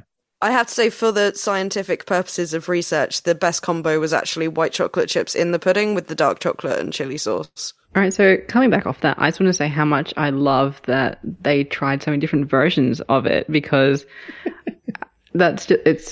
it wouldn't have occurred to me initially, I think, to do that with this recipe in particular, because I'd sort of go chocolate, you do what the recipe says, or otherwise everything goes horribly wrong, because chocolate just loves to go wrong if you accidentally add like water at the wrong time, or if you melt it at the wrong bit, or if you get the wrong type. So it's nice to know that you can change things up a little bit and it works out deliciously all the same. Yeah. And I mean, look, Jo is absolutely the most qualified. I know I said I wouldn't use that term, but it's true. She is. Yeah. She's the professional chef. And so, yes, thank you for all that effort that you went to and for the great discussion. It was so much fun. And look, you should definitely check out The Truth Shall Make You Fret as well. If you like our podcast, all of the podcasts that we're featuring, they're all right up your alley. They're interesting, fun people talking about Terry Pratchett books. And The Truth Shall Make You Fret is up to episode 70 because they do 3 weekly episodes for each book. They have a week off and then they do 3 episodes the next month for the next book. And they cunningly manipulated their schedule so that they would be doing Hogfather around this time. So if you want to hear about Hogfather, I mean, you can go back in time and listen to our Hogfather episode, Pratchett 26, or you can listen to The Truth Shall Make You Fret, where it will be no doubt a great delight. So next up we have the complete discography with Aaron and Anna. And they have taken on 2. Strawberry Wobbler. Did I say strawberry? Did I add an L in there somewhere? I think that's fine, though. I mean, I feel like if you've eaten a couple of them, that might be how you'd say it anyway. So when you wobbled the second word into the first word, just roll with it. All right, so they made Strawberry Wobbler and also Figgins. Good evening and welcome to this micro complete discography where we are producing some recipes on behalf of our friends, the Pratchett podcast, who are reaching their 50th released episode. And that's a lot of episodes. It's a lot of episodes. We have been tasked to do some recipes out of Nanny Ogg's cookbook, which, interestingly enough, was written and released right before Fifth Elephant. Interesting. Yeah. It was released by Doubleday in 1999. And it's interesting actually doing some recipes from that because it definitely feels as you're reading it much more of a joke book than a cookbook. Mm-hmm. So actually putting that into practice and like making some stuff is a very interesting project. Yeah. There are definitely some things that I sort of recognize from the year that I spent over in the UK. I didn't do much cooking there, so when I saw Gas 6-7, I was like, huh. And also, I think there's a lot of shorthand in here that is familiar to British cooks, but perhaps not to those of us in America, even though I have watched more than my fair share of Great British Baking Show. Yeah, on my part, I struggled with so I get gelatin in large tubs, mm-hmm. and my recipe said, well, at first I should probably say what recipe I did. I made strawberry wobblers. And the recipe calls for 2 to 3 packets of gelatin. Mm. So I'm there like Googling how many grams in gelatin packet. It's usually like 2 1/4 teaspoons.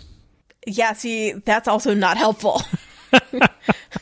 So like it was like ranging from like there are 6 grams in a gelatin packet to there are 10 grams in a gelatin packet to there are 12 grams in a gelatin packet. And British gelatin packets. Yeah. So I found one that said sachet rather than packet, which is also what the book says. And that was 10 grams. So I put in 30 grams of gelatin, and that was probably too much because I'm pretty sure that if I'd thrown those things, they would have bounced. So it was less of a wobbler and more of a what? I should have come up with a better joke here. Less of a wobbler, more of a jiggler? I don't know. Well, I was going to go with, the strawberry wobblers, you're meant to make them in champagne flutes to make a amusing shape, right? So I would say that the recipe maybe has you ideally make them a little bit on the, flaccid side. But mine were rock hard. So it was more like a 1980s body enhancement. I think that those wobblers maybe should have called the doctor after 4 hours. Well, in the shape that you made. Right. Yeah. So I did not have champagne flutes. So I made an alternate shape. I had martini glasses. Thus my 1980s Baywatch reference. Yes. They made very amusing pink triangles. I attempted to get some single strawberries to stick in the tip of the martini glass. That did not work because apparently strawberries float. Who knew? It was just sort of like a hidden strawberry surprise in all of them. But they actually turned out pretty well. It was, they were nicely sweet, but not overpoweringly sweet. They had the nice fresh strawberry flavor. I would definitely make them again. It's a pretty simple, gelatin dessert recipe. And martini glasses do work very well for molding them. Probably just a little bit easier to unmold too. Yeah, just maybe put in less than 30 grams of gelatin. What about you made figgins, right? I did, and we've seen those on the page as opposed to just sort of referenced in I guess it was Masquerade, where a lot of the Nanny Og joke recipes came out. Yeah. So yeah, I made figgins, which I was a little confused about how you would then go about toasting them, because they seemed just sort of basically like hand pies. I had to make a couple modifications on the fly. So first of all, it calls for short crust dough, or short crust pastry, excuse me. So I just sort of assumed that was pie, like pâté brisé, like pie dough. That's what the British baking show has taught me. So I don't know if mine was more enriched than, because it really just laminated, and I guess in my head I assumed they were, at least in Discworld proper, I assumed they were more bun, filled bun kind of things. I had to make a couple other modifications as well, because I couldn't find figs, so I used fig jam, fig spread, and I couldn't find currants, so I used barberries. Ooh, interesting. Which I have on hand because I'm a big fan of Yotamadalengi. And I think it really worked well. And also I didn't have brandy, so I used bourbon. Was this a case of a little bourbon in the bowl, a little bourbon in the cook? Yeah, a little. And then also it called for a heaped teaspoon of mixed spice, which I just sort of had to guess at that. So, I just sort of assumed there was basically what we would call pumpkin pie spice here in the colonies. Yeah. But, I tried to use a reasonable amount of each. But yeah, and then I had my wee hag help me with a lot of the work, which was great. Excellent. Yeah. And I sent Ben some of the photos. And then, we went through the process. You soak the dried fruit in the bourbon, and then fill it, and we had some fun crimping the dough and stuff like that. It was good fun. And then we ate it, and she liked the dough better than the filling. So I guess that says something about my pie crust. It probably says they make good pie crust. Yeah, I'm not sure how you would toast it is the only thing. Yeah. Because I feel like with pie crust, I mean, maybe you could rewarm it, but I'm not sure how you would then go about toasting it. I mean, I would think maybe you would like rewarm them over a fire. And that would be like toasting. Get the inside like nice and gooey. Yeah, I dig it. They look tasty. Yeah, it was good. I think I've eaten more of them than anybody else. Because, hand pies. Gotta love a good hand pie. So, yeah, I mean, I would definitely make them again. It would be fun to play with the fillings. There's some other recipes in here that look kind of good. And then there's a whole bunch of flavor before and after, and that was kind of amusing to read as well. Yeah. The flavor for mine was that it uses champagne flutes because the vessels that it really calls for are novelty shaped. Also, I would like to point out that the recipe calls for you to save some of the cream for decoration, which is really cursed. Yeah. Anyway, I think that wraps it up from us here on the East Coast. Ben, Liz, congratulations on hitting 50 episodes. We're really proud of you, and talk to you soon, I hope. Congratulations. Well, that was absolutely charming. Yes. And again, it's so great to get an American perspective on this weird English style, not quite traditional cookbook. I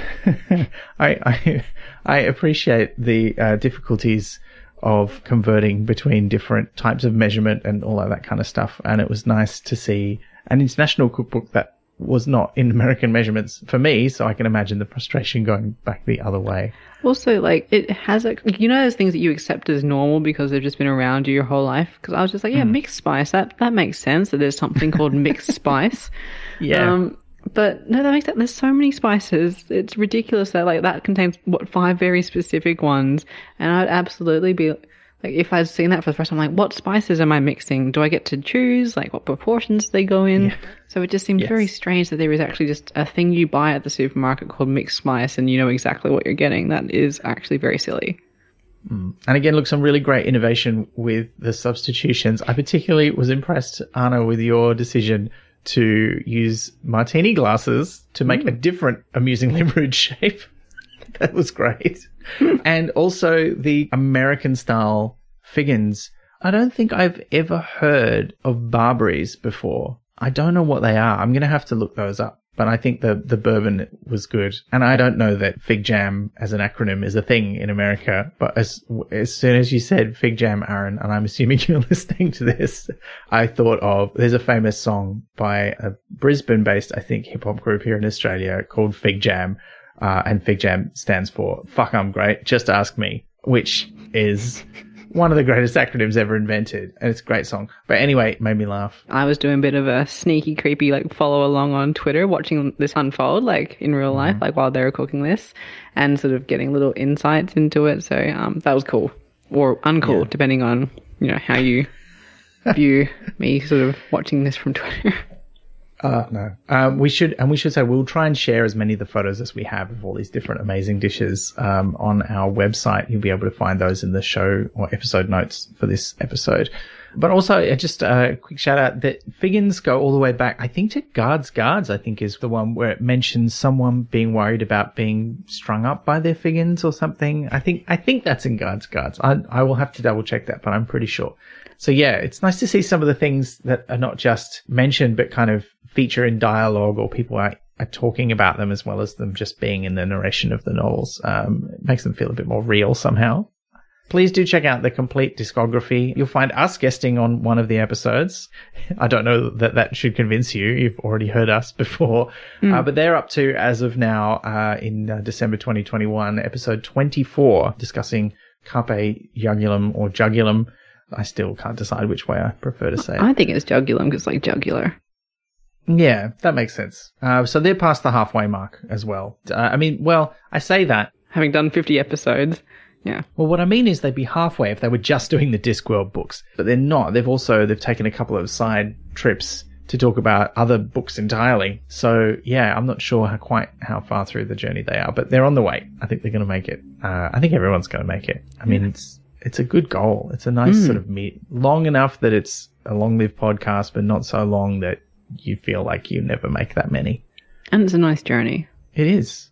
Speaking of delightful journeys, we do have one more recipe to share. And this is one that I was very excited about because it's me. But it's not just me. It's me and our previous guest, Anna Arveninen, who you might remember from our episode about the First Science of Discworld book. What you may not know is that Anna and I live together, and we decided to cook dwarf bread together. Anna's a massive Tolkien nerd, so really appreciated the joke of course, the dwarves have their own kind of bread as well. And yeah, we tried cooking it, and let's listen to the result. We're making dwarf bread because we're going into battle. Yeah, we might need it.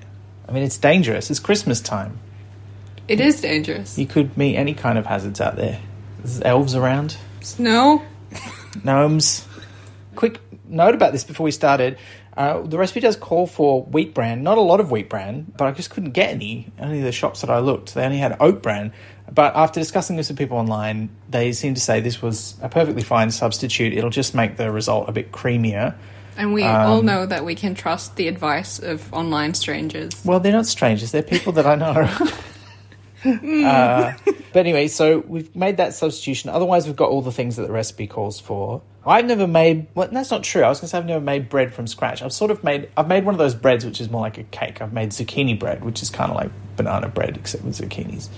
So it's kind of sweet. You put sugar in it. It's really more of a cake than a bread. Yeah, it's more of a cake than a bread. And I've fully copped to that. But it's called zucchini bread. So I've kind of baked that, and it's a little bit like bread. But it's not. But this is like actual bread. But you've made bread. I think it's interesting that there's no yeast in this recipe. Usually when I bake bread, it's with yeast. But instead, I think it's the bicarbonate soda and I don't know what cream of tartar is, but I think that's supposed to be the same sort of situation. Well, we have some Mackenzie's cream of tartar here. famous baking ingredients brand. It says, cream of tartar is an acid that helps stabilize whipped egg whites and prevent sugar from crystallizing in syrups. An essential ingredient when making meringues and pavlovas. Gives more volume and stiffer peaks to whipped egg whites. There you go. It doesn't say anything about using it in bread. And there's also no egg whites in this recipe. Maybe this dwarf bread is more like a cake. Is there sugar in it? There's no sugar in it. Then it's not a cake. Is that the definition of a cake? I don't know what the definition of a cake is. I'm just saying. If there's no sugar in it, it's not a cake. This is like the famous case in the UK where there's a biscuit called Jaffa Cakes. When they changed the VAT rules in the UK, they wanted to exempt it from getting VAT. Kind of like we don't have GST on like staple food here, but we do have on fancy food. Like if you go to a restaurant, you're paying GST. If you buy like fruit and vegetables, you're not. So yeah, they had a court case to argue about this because they're called Jaffa Cakes. So they're like, well, they're cakes, which means they're not a staple. They're a luxury. And they're like, no, they're called Jaffa Cakes, but they're actually biscuits, which means they're a staple, which means that they shouldn't have the tax. And they had to define the difference between a biscuit and a cake. And from memory, it was that when a biscuit goes stale, it gets soft. When a cake gets stale, it goes hard. I don't know if that... I might have that round the wrong way, but... I don't think this is going to get any softer. Well, that's the idea, right? You're supposed to be able to take it into battle. But anyway, let's do it. I mean, the first one's very simple. It's not a complicated recipe. It's like take all the dry ingredients and mix them together. So that's what we're going to do. We have got some food colouring, but the only black one I could get was a gel. Hopefully that'll work okay. It says bold colour. I hope that means it's not too dark, but it's supposed to make it look a bit more like rock, I guess. Bold as of granite. Yeah. No, basalt is the black one. Yeah. Granite comes in different colours. Yeah, it can be kind of grey. Anyway, we're going to mix them up and we'll see how it goes. So you're a chemist, and people sometimes say that baking is like chemistry. Do you think that's true? Yes. That's it. That's it? That's the tweet? That's the tweet. That's the tweet. I mean, yeah, it is, because you're... In a sense, it's not, because it's not as controllable. You're working with natural materials that are sometimes heterogeneous, which just means that they're not the same all the way through. So it can be a little bit harder to control how something's going to turn out in baking than in chemistry, but really the principles are kind of the same. And it's organic chemistry as well, so it's not your area really, is it? I wouldn't call this organic chemistry at all. No. Really? I'd call it baking. I mean, look, I'm being very frivolous here. I should be very clear to say that I don't equate what we're doing with with chemistry at all. But I mean, there's chemistry happening. There's chemistry happening, absolutely. Okay, so we've got 250 grams of wholemeal flour. We've got 30 grams of not wheat bran but oat bran, which hopefully will do the trick. We need 100 grams of poppy seeds. I'm going to measure out some salt. I think the poppy seeds is genius. It's gonna really make it look kind of grainy. I think it's a little bit odd that the measures are half a level teaspoon. What do you mean half a level teaspoon? I guess you level the teaspoon and then only put half of it in. I don't know. I don't think that's a very precise measurement. No, I agree. That is a weird measurement. It's just a weird measurement. And given that they joke in the introduction about some and a bit being used in the original Nanny Ogg versions of the recipes. Yeah, okay, so that's all the... Oh, it's not all the dry... What are you putting in there? You got the... I've put in the salt, as previously discussed. Yep. I've put in the cream of tartar. Yes. And I'm just putting in bicarb soda. This is leading me to wonder what it actually is. Like, it explains that it's an acid. But what is it made of? Like, what... It doesn't really matter because all acids kind of do the same thing. And what I think is happening here is the packaging doesn't say what it's supposed to do in this recipe. It just says what it's usually used for. Yes. And what I think it's going to do is the cream of tartar is an acid, bicarb soda is a base. So I think when we mix them together and get them all wet, they're going to get all frothy. And they're going to make some carbon dioxide and some water. So and this that's could be how like, it's going to rise so this to might be a bit new like, heights. This could be a bit like soda bread. Is that how it's going to work? What's a soda bread? It's very popular in Ireland. You use slightly off milk to make it, at least in one version. Like yogurt? It's basically slightly off milk, right? Wow. So we've got the dough ready. It looks kind of like gravel. Yeah. Like a big ball of sticky gravel. I'm starting to get a little bit concerned that this is not going to be edible at the end. Why? It's starting to look less edible by the minute.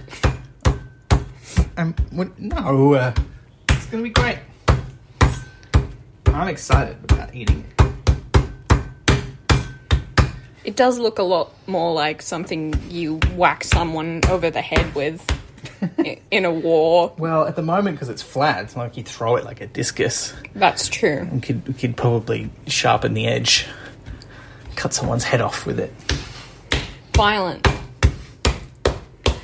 Is this the right size, is what I'm trying to ask. I haven't the faintest. Is that about 25 centimetres? Yeah, but is that radius or diameter? It says 23 centimetre flat disc. I assume that's going to be diameter, like... Okay. That 23 centimetre radius flat disc would be enormous. Well, that looks more like 30 now, though. Ask me what the mass is. I can probably estimate that pretty well. I'm not as good at length. Well, do you want to measure it? How precise do we want to be? I don't really mind. How flat do you want it? Well, it says flat. It just says flat. This is pretty flat. Yeah, I suppose we don't want it too pizza-like because then I'm sure that it will probably be inedible. Why are you so worried about it being inedible? You're not convinced this recipe is going to work, clearly. No, I'm sure the recipe is going to work exactly as intended. I'm worried about the bits where it's not quite joined up, but I also feel a bit like we could have been using some utensils for doing this pounding. We've just been hammering it with our fists, like real dwarves would do. Well, they use hammers, apparently. But let's use a rolling pin and really squish it out a bit more. I don't want to use a rolling pin.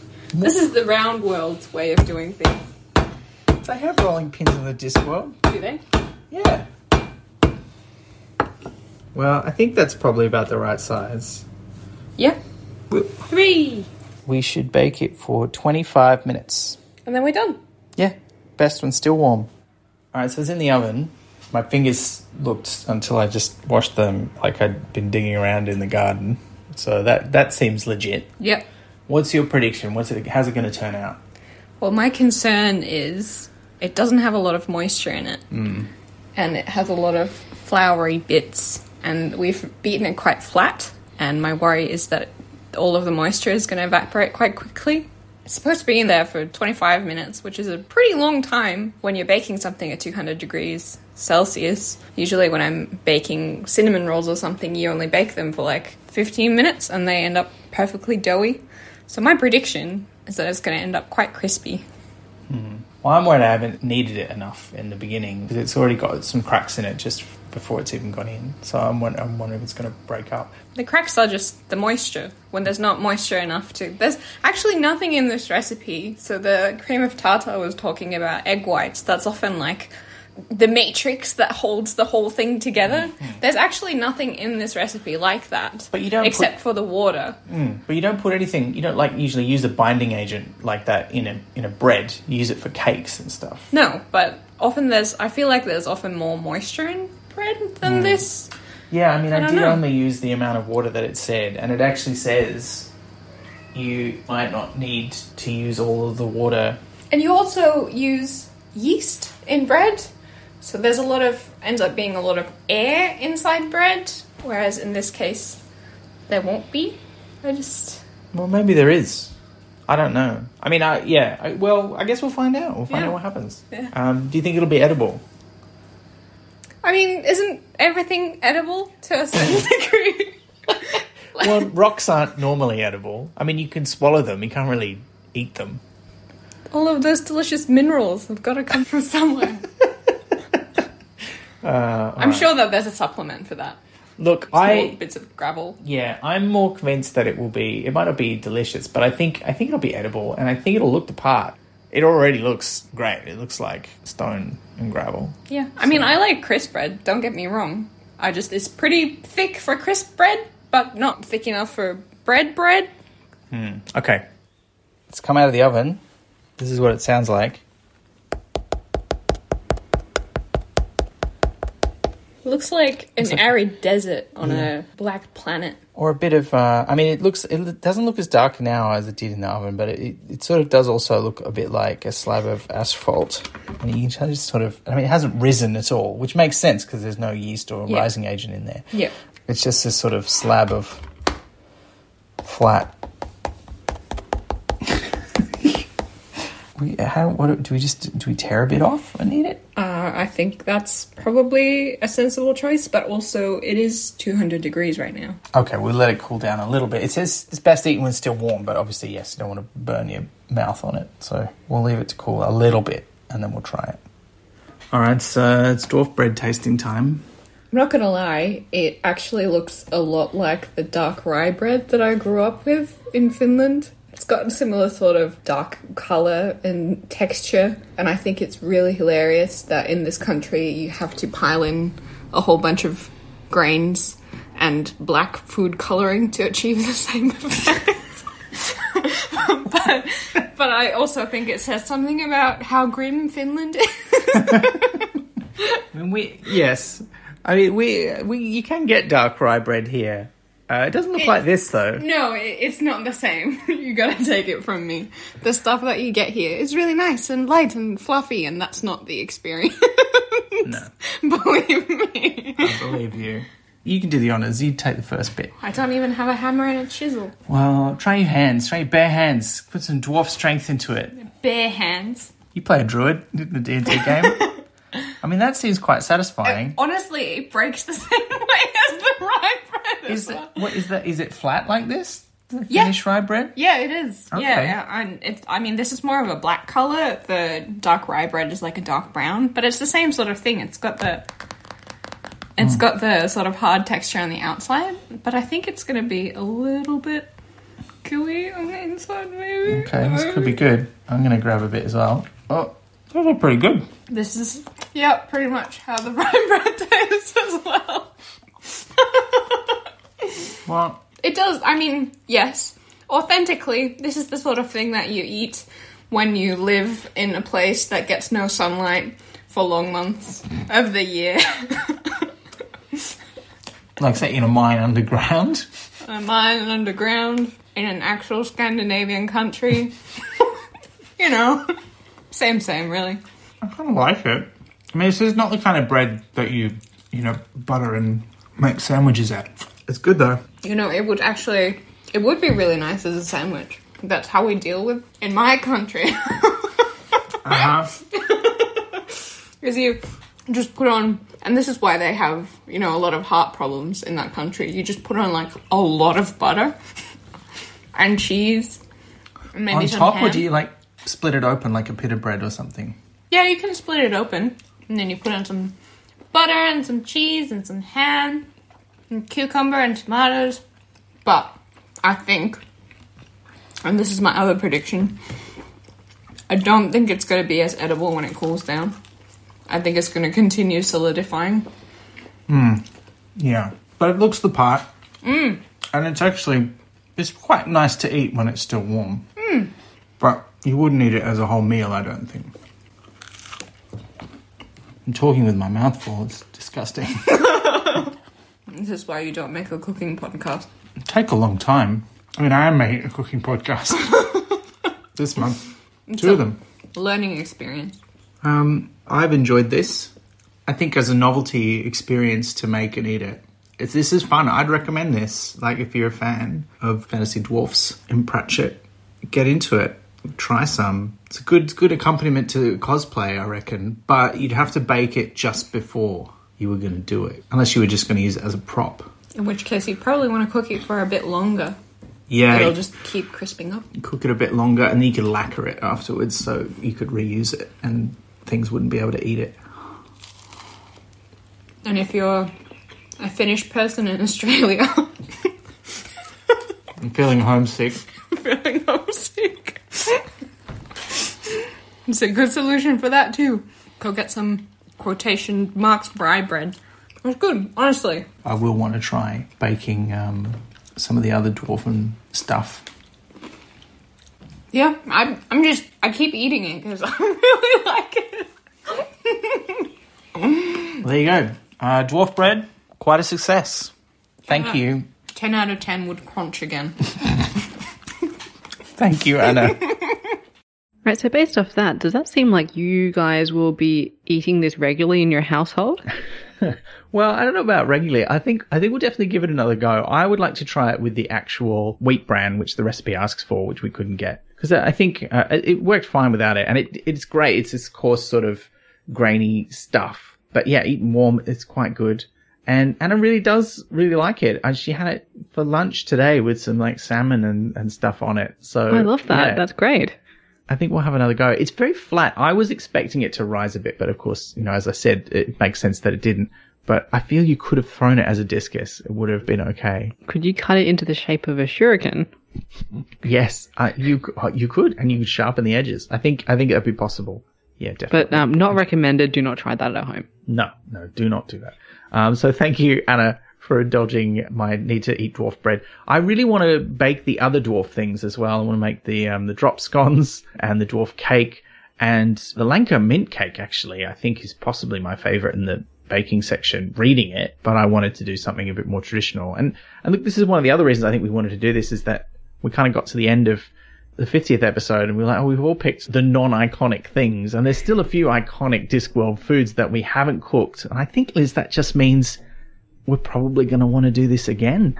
I mean, also, it does speak to my completionist tendencies that I feel like we should just keep going with this. Yeah. So watch out for this. We might make this a Hogswatch tradition. We can do this again next year. We'll get some more people involved. Maybe a few of these people back. We'll see how it goes.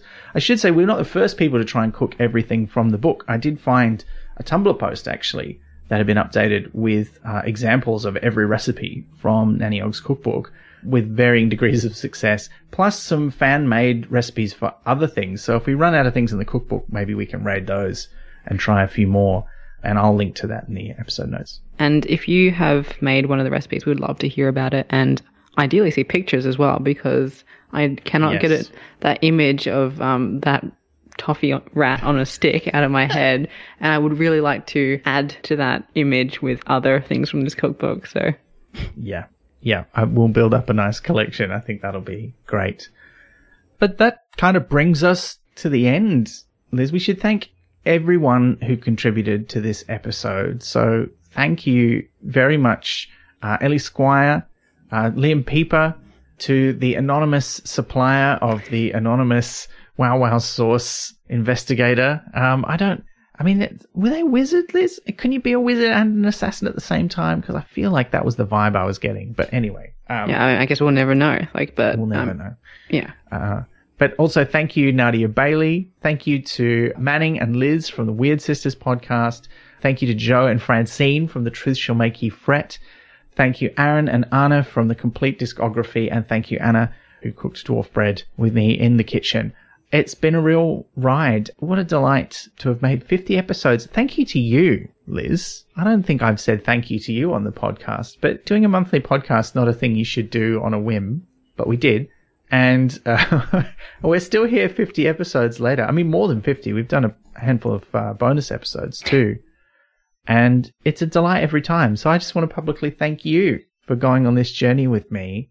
And I know I'm saying this and I didn't tell you I was going to, and I hope that's all right. It's just been so much fun, and I can't wait to keep going and to get to the end, which I don't know when that's going to be. It's a long time off. I am terrible when people say nice things to me, because that was absolutely lovely. Thank you so much. And I'm sorry to be like my aunts fighting over who gets to pay the bill at the restaurant at the end of a meal. But I feel like actually I should be the one thanking you because of everything you do. Because I feel like I've said it before, but Ben does all of the editing, does so much of the hard yards of making the episodes sound as great as they do. And you should see his notes. They are amazing. And also just, I'm not going to be able to sum up everything without doing a whole separate episode of how great Ben is. So thank you, Ben, for making it a joy to do, and also for making it as strong as it is. Oh, thank you. And thank you, of course, for listening at home, because as we say many times, there's no point in us doing this if there's nobody out there listening. So thank you. Thank you for listening. Thank you for telling your friends about the podcast if you do that. Thank you for sending in questions if you send in questions. And please do. As we're recording this, the next episode, the January one, is already recorded. So don't send us any questions about Wintersmith. You can send us questions about The Watch, the TV show, and you should, because we want to answer them, because that's what we're going to do for our February 8th episode. So if you've seen the show, or if you haven't, but you want to ask us questions before you attempt it, because I know a lot of people are a little bit on the fence about whether they want to watch it. Myself included. Please send those in. Yourself included. Yes. Well, I mean, I'm making you watch it. But do you want to ask me anything now before you watch it? Well, I'll have a think, but yeah, I will send through some questions. Send through some questions. Yes, you can send them to the email address, which is chat@pratchatpodcast.com, or you can send them to us via social media. We're at Pratchat Podcast on pretty much all the main social medias. And you can find us and all of the other podcasts featured here today in your podcast app or directory of choice. And if you do want to support any of the podcasts featured today, not just us, please do look them up, follow them, give them a rating or a review if you feel so inclined. Let them know how much you like them. You can do that on your favorite podcast directory. You can do it at podchaser.com, which is like an internet movie database, but for podcasts. You can support them in all kinds of ways. And in fact, I think all three of them do have Patreons, so you can go and subscribe to them just as you can subscribe to us. Making an indie podcast, it's a tough gig. You have to put in the time and the effort. And let's be honest, you don't really get paid properly for doing that, but having enough money to sustain it, make sure that the costs for it are not coming out of your pocket, and a bit of extra money that means we can pay for things to do fun stuff. And no spoilers because we haven't worked out the details, but there's some fun stuff we're going to do next year. I'm excited about some of this stuff, and we could not do it without your support. And that includes bonus episodes like this, which kind of double our workload for the month or more. But we can do it. We can do it. And it's fun. So thank you. So until next time, we hope that this episode has given you some, food for thought. And please have yourself a merry little Ogswatch.